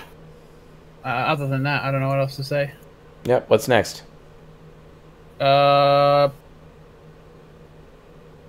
How are people with FE Trickster likely to view the morality or goodness of the human race as a whole? Is it possible for someone with FE Trickster to have an opinion on others' morality, or are they always going to, or are they always completely unaware of collective morality? I'm wondering this because I've been working on typing a singer who seems to be an INTJ, but she has a song that's all about attacks on the Boston Marathon and how corrupt and immoral the human race is because of this. Is it still possible for her to be an INTJ if she focuses on singing on issues like this? Or is it just a symptom of having FI child, which is capable of judging others' morality?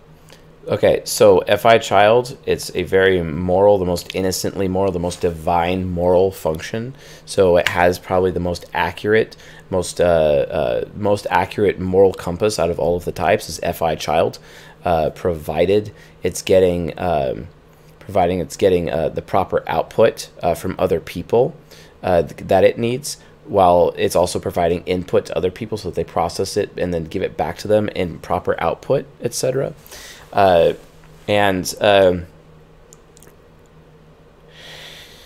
on that, you have to understand that because introverted feeling is attached to extroverted thinking, that it's like, well, I'm labeling this Boston Marathon as corrupt and this horrible thing, and they're using labels, and those are TE labels, and it's based on how they feel. So they're just sharing how they feel about it. It's not necessarily an FE thing. It's not an FE trickster thing. That's still an FI child TE parent thing, actually. So that's difference. It's those labels basically that they're using to describe the problem. That's not FE trickster. That's actually FI child still. So. Mm-hmm. Do you want me to? I've given everyone a second question in the silver tier Q&A. Let's go back to platinum. Let's give a few more platinum. Yeah. Let's do another round of platinum. Do we want to do Periani's second question? I think that's. Let's do Periani's second question. Yes, let's do that. It sounds like a great idea. All right, I'll post a link to it in the chat. Excellent. Boom. All right, so accidentally be a dirty picture. Let's take the 4 sides of the mind for any given type: ego, subconscious, unconscious, superego. Then let's zoom out of the structure using a fractal framework. Okay, we've zoomed out using The bigger iteration of the fractal implies there are 4 new sides of Quadra, which refer to us as families, made from the sets of 4 personalities that always go together in the parts of the mind model. Yes, it fits together like puzzle pieces. Yes, that's correct. 4 quadras. Family 1, the x-axis separates the INTJ from ENTP and ESFP and ISFJ on either side. Looked at another way, the y-axis separates the INTJ from ESFP, ENTP. Yes, yes, yes, yes. Family 2, okay, yes. Family 3, 4.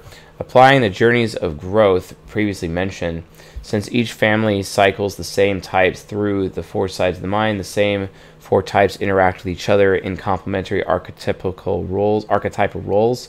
The resulting significance of these 4 families is that each family forms its own journey, themed by each from the types that make up that family. Does the fractal then imply if 4 people from the same family, each with a different type, interact with one another, they would form a unit capable of growing each other, i.e. a journey of holistic growth? The answer to that question is absolutely yes. Although it will be full of conflict.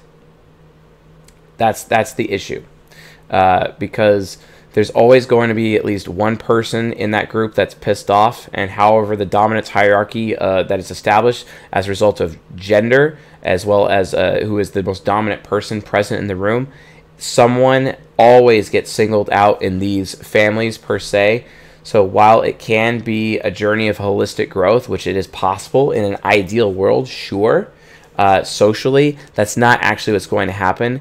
And 3 of those types are going to gang up on the other and actually cause conflict. And one person is not going to be growing whatsoever. And it's going to create like a clickiness behavior, basically. There's always going to be an odd man out. We see that consistently with even the interaction styles. Direct, initiating, control. Who's the odd man out? Well, it's the ESTP, because the rest of the types who are direct, initiating, control are all J types, for example. You know, or you have the starter type, who is the odd man out. That's the ESFJ, right? So there's always an odd man out, even in temperaments. You try to find the odd man out, the oddball, basically. And that's because even though you have these 4 types in families, there's no actual real unit cohesion at the end of the day. Because guess what? People have this problem where they show favoritism, right? And they end up ganging up on other people because birds of a feather flock together, and that's what would happen in any of these families within this model. So yes, but there's a lot of problems, and because of those problems, it's not exactly something that could work. So next question. All right, now I can delete his questions. Are there types or functions more prone to addiction, or is this more of a nurture thing? Yeah. NPs and SPs are more prone to addiction than any of the other types, hands down. With SPs being the most addictive. So, because of how sensual they are. But yes. Right.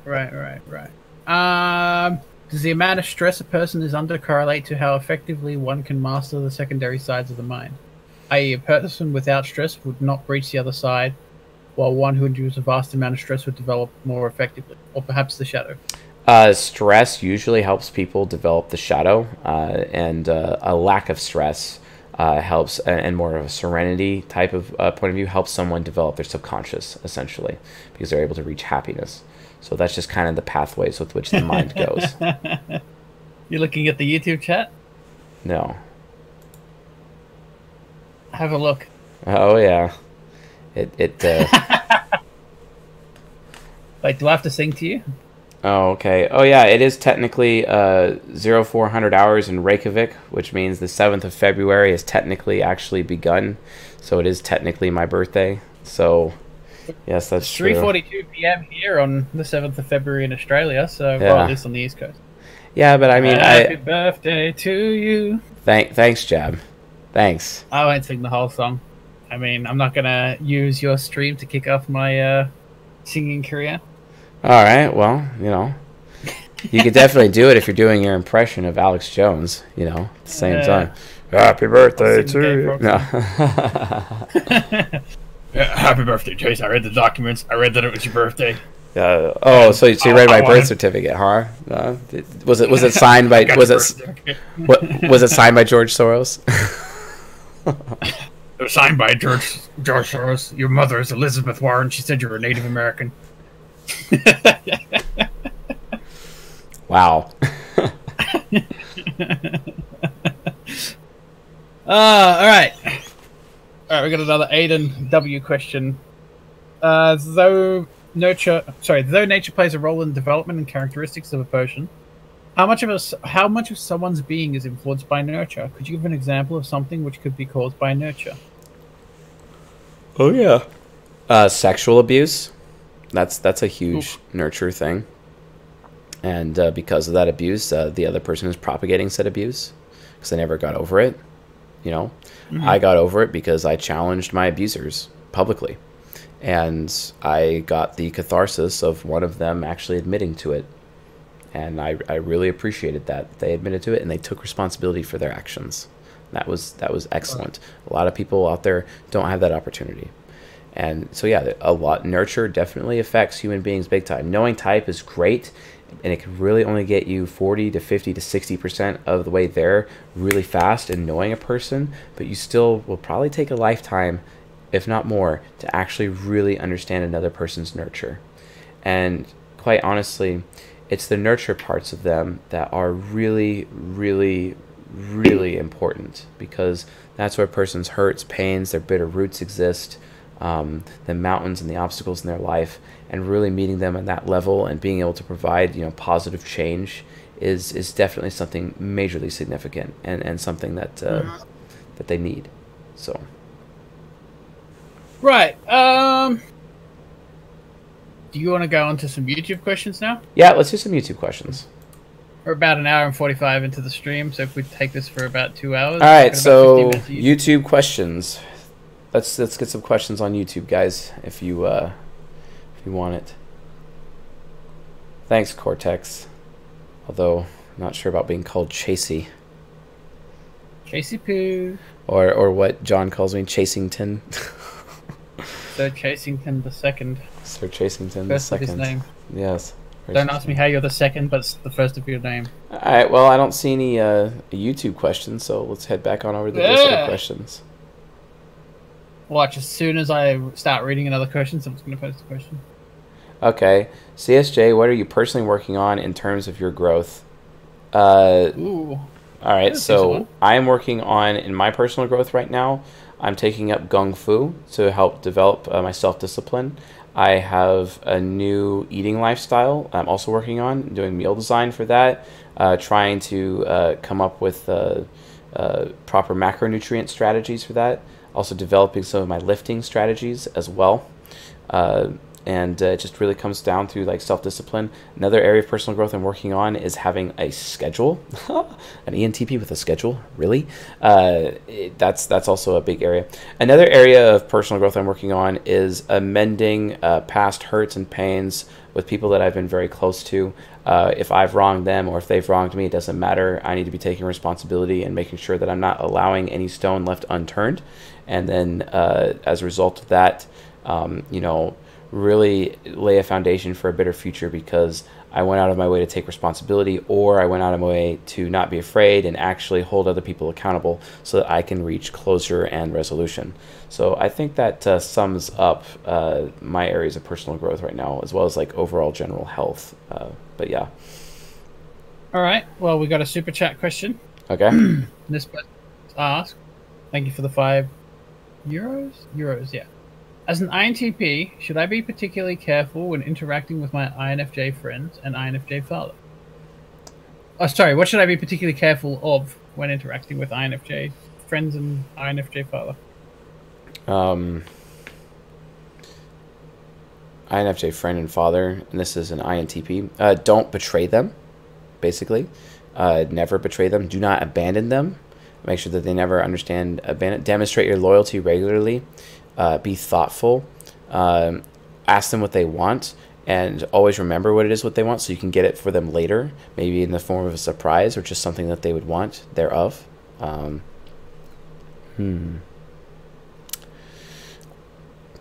Also, state what your intentions are. That way that there's no guesswork, there's no guessing. You really have to communicate. It's all about communication. Recently, I learned that I am terrible at communication, and I need to make sure that I'm communicating my intentions before I do them consistently. and I just need to make sure that I'm actively doing that on a daily basis instead of like making assumptions, for example. So don't fall in the same pit that I have recently.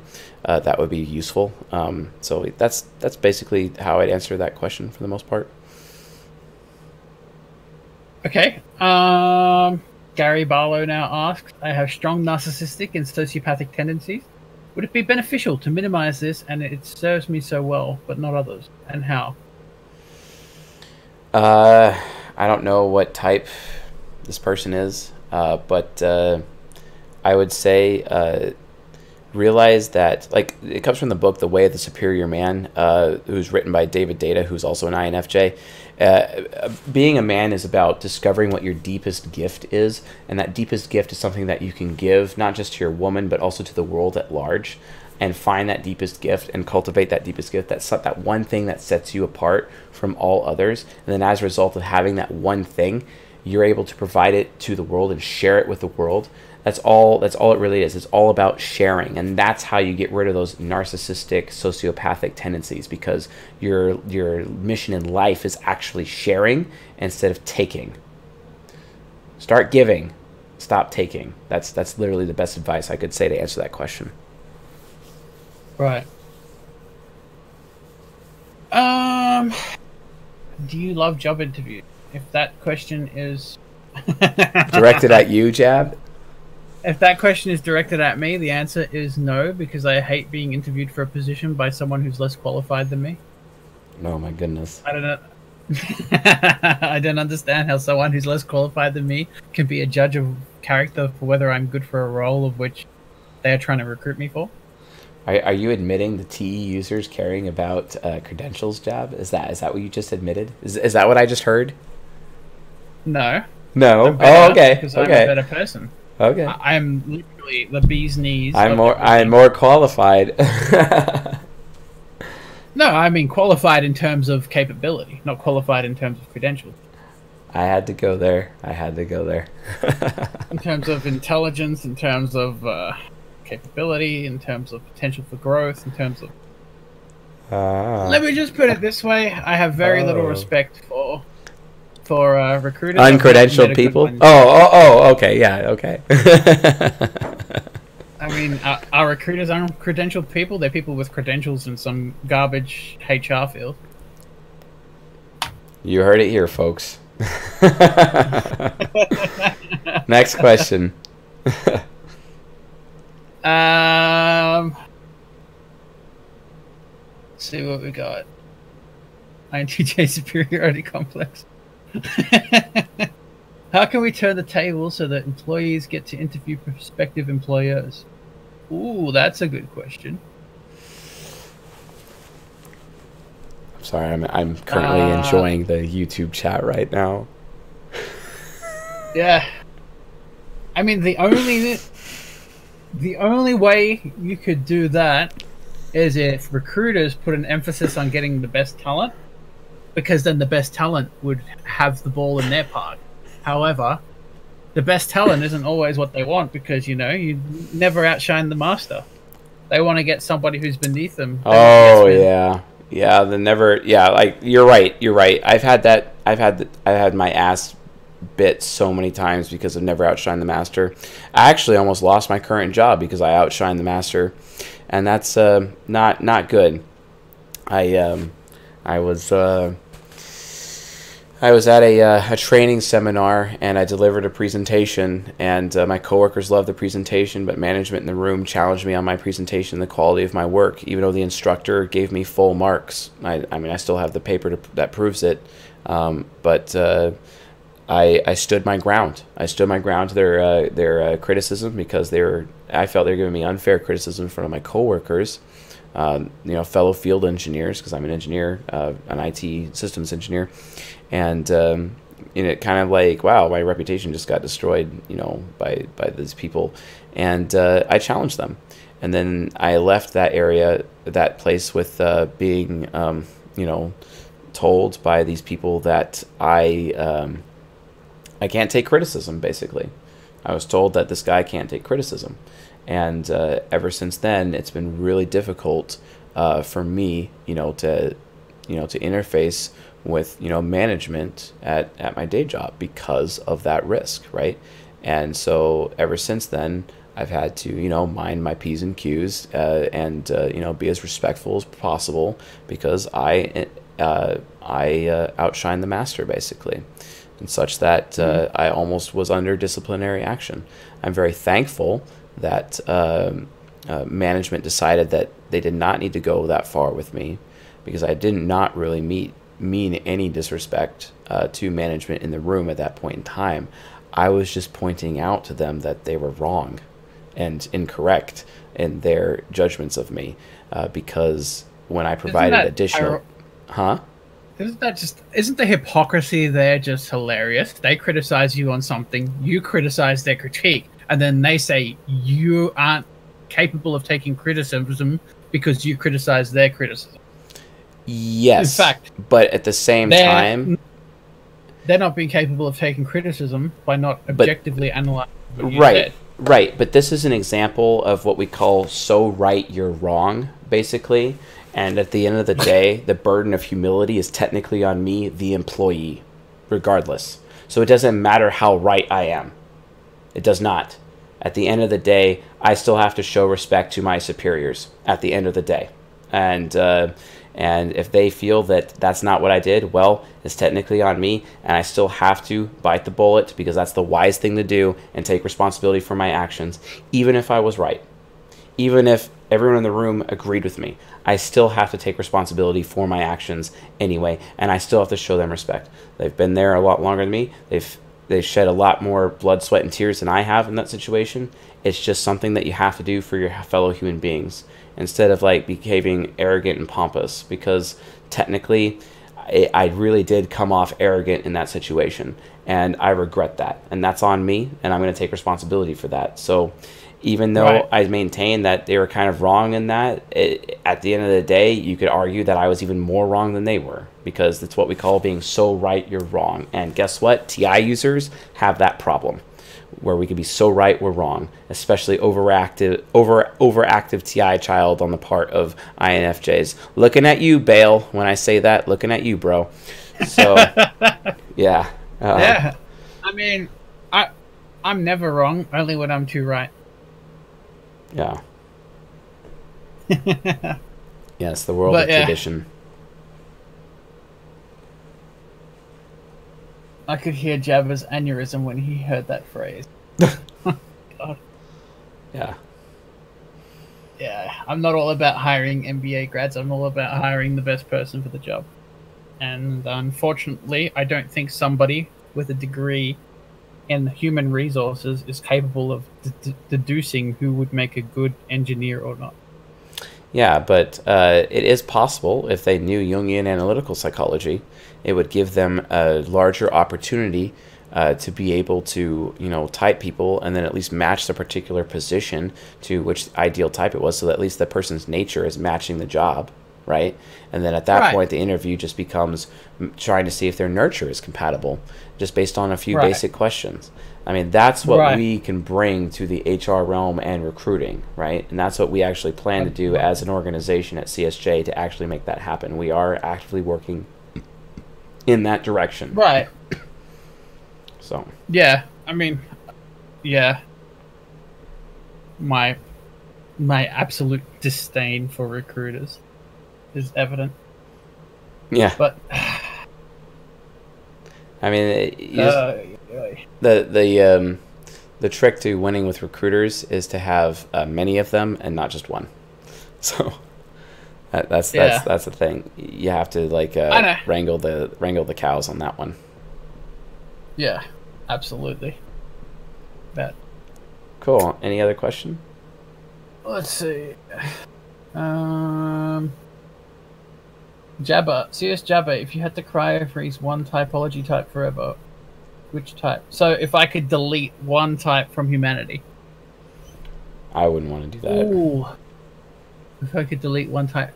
See, the thing is, if I delete one type, then their most compatible type is going to be upset. Oh, well said, Jab. Well said. That's very well said. I'd have to freeze two. Yeah. Yeah. So, if I were to freeze too, I don't know. What should I get rid of?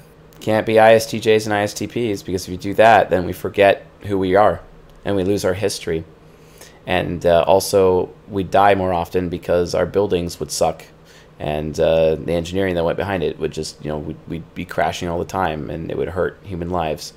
You can't get rid of ESFJs and ISFPs, because who would do all the dirty work? Who would be putting out the fires? Who would be creating amazing art or amazing landscapes and parks and whatnot? That would go away. Can't get rid of ISFJs and ESFPs. All those amazing performances that we see in theaters and amazing dance and whatnot, those would go away. On top of that, we would have lost our faith as a race, and our connection with the spiritual realm would be severely inhibited without ISFJs and their unyielding faith. Also, to have ISFJs that push forward and survive and endure all pain and everything, we'd lose our ability to endure. Good luck. It doesn't matter. Every single type is absolutely critical to the survival of our race. Even though there's definitely some types I personally do not want to be around on a regular basis, but that doesn't mean that they have every right or need to exist and to have their needs met and even their wants and dreams met. It can happen, because guess what? It's the pursuit of happiness. Allow these people to pursue their pursuit of happiness. Love your neighbor as yourself. Learn to love yourself. Love your neighbor as a result of you being able to love yourself. What business do you have loving anyone else if you cannot love yourself first? And guess what? If you delete a type or you delete two types, you've literally just doomed humanity. You can't do that. This is why I'm very afraid that one day this science, as we develop it and making it available in terms of technology, it will be utilized to create a world that is dominated by mental eugenics, where people, like dictators and whatnot, would actively seek to remove people, remove children, specifically at biblical proportions, like, the story of Moses and babies being thrown into the river, etc., like specifically based on their type. What a horrible future for our race if that ever happens. You see what I'm saying? So we have to be very, very careful to make sure that we have mutual respect for our neighbors and mutual respect for the types of people that are out there on a regular basis. Absolutely important. Okay. What other questions do we have?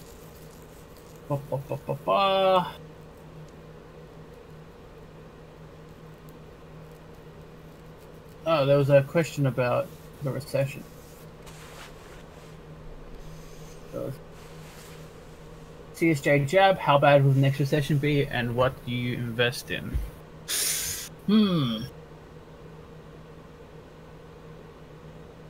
What do you reckon?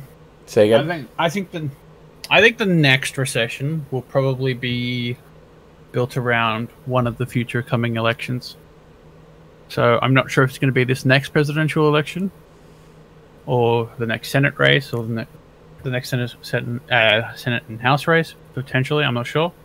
Right. But I kind of feel like you will have an economic downturn, given that there is a perception currently broiling up in the Democratic Party that taxes need to be increased, which is going to make businesses panic and try and move crap offshore again. Potentially. If that does happen, any business which does offshore manufacturing with a country which would likely be exempt from tariffs would probably be a company which would have an upturn in their stock. That's my guess. I don't know. What do you think? I am not an economic expert, not remotely, and I have no opinion. I'm literally pulling a Tim Allen here. Home Improvement show. I have no opinion. Well, I think the most volatility in the market will be built around the elections. If taxes are pushed too high, like that new far left politician Ocasio-Cortez is saying, if the taxes were ever pushed to over 70% on the wealthy, most of the businesses in the US are just going to be pushed overseas. I mean, that's the fact of the matter. And I would. Exactly, yeah. You would probably move the C.S. Joseph business overseas if you had to pay 70% tax. That's right, I would. Where would you move to? Not here. Canada, if I have Not to. here? Costa Rica. Canada? London. Costa Rica. London? Who knows? We'll cross that bridge when we get to it. Well, yeah. I mean, it's essentially... What it really comes down to is predicting the outcome.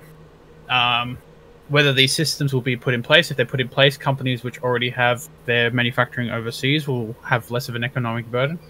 Whereas if these systems aren't put in place when it looks like they are going to be put in place, the companies which have their manufacturing in the United States, especially if Trump gets the tariffs going, they'll probably be the most economically viable for growth on stocks. Let's see what let's get a one more type question and then call it a night. All right. Let's see what. Whoops. One more type.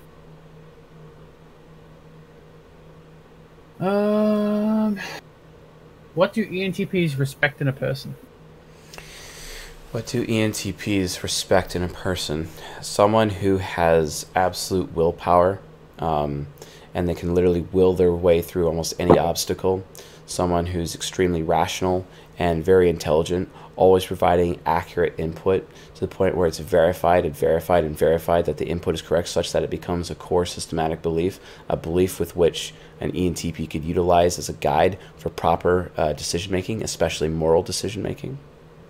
Because then they finally have access to the good instead of access to the true, and then within their minds they have access to the good and the true simultaneously, and then as a result of that they're actually able to grow and behave more efficiently and more optimized, which is absolutely something that they need. And then also someone who is seeking to give them a good experience, not overly pressure them, and in such a way where it's not neglectful, but at the same time it's also in a way where it just kind of meets that need, of making sure that they're comfortable and whatnot, but also continuing to expand their horizons and show them new things and provide them variety so they don't get stuck in a rut, basically, with their habits, because ENTPs can get stuck with bad habits if they're left alone for too long. So yeah, those traits would be what ENTPs respect in a person, for sure. Yeah, Perion is like, oh, he loves Jeb the most. Yeah. Is that it for now, or do you want to sneak in a few more? Yep, that's it. That's definitely it. So, all right, folks. Thank you all for being for our much late Q&A. We're gonna be doing another live stream soon for how to type. I've gotten a couple of requests from people. I think yeah. I think we're gonna be doing another episode. We might get 2 on that episode. We'll see what happens. But it's gonna be fun. We'll get 2, yeah. Yeah, we'll see. Otherwise, any Patreon content you want to shout out? Yeah, we're just continuing on with the Golden Pairs. The Golden Pairs for the Patreon content, and we're also going to be having our private How to Type stream as well. If you are a patron who's I believe it's Ruby or above, please make sure that you inform us who you would like to be typed next. The last time we typed George W. Bush, we typed Hillary Clinton, we typed Jim Carrey. We all in the same episode. Basically, it was really fun. I think we did 4 people in one episode for Patreon. Yeah. It was a lot of fun. We could just blitz through those. Yeah, we just blitzed right through. The audience was engaging. They were pointing out stuff, and it was brilliant. Yeah, and interaction was exquisite. So that would be pretty awesome. So otherwise, what folks, about the yes? What about the Platinum discussion? That's coming up soon again. Yeah, we're gonna have the conference, which we do our monthly conference and whatnot. So anyway, that being said, folks, thank you all for coming tonight. We very much appreciate you, and we love this audience, and we continue to move forward as a result of you being with us every time. I apologize that me traveling and the health problems that I end up having as a result of traveling so much has inhibited me to produce content on a regular schedule, but we are in process of remedying that. So thank you very much for your patience and your grace. We really appreciate it. So, that being said, everyone here, you all have a good night, and we'll see you next time. See you later, ladies and gents.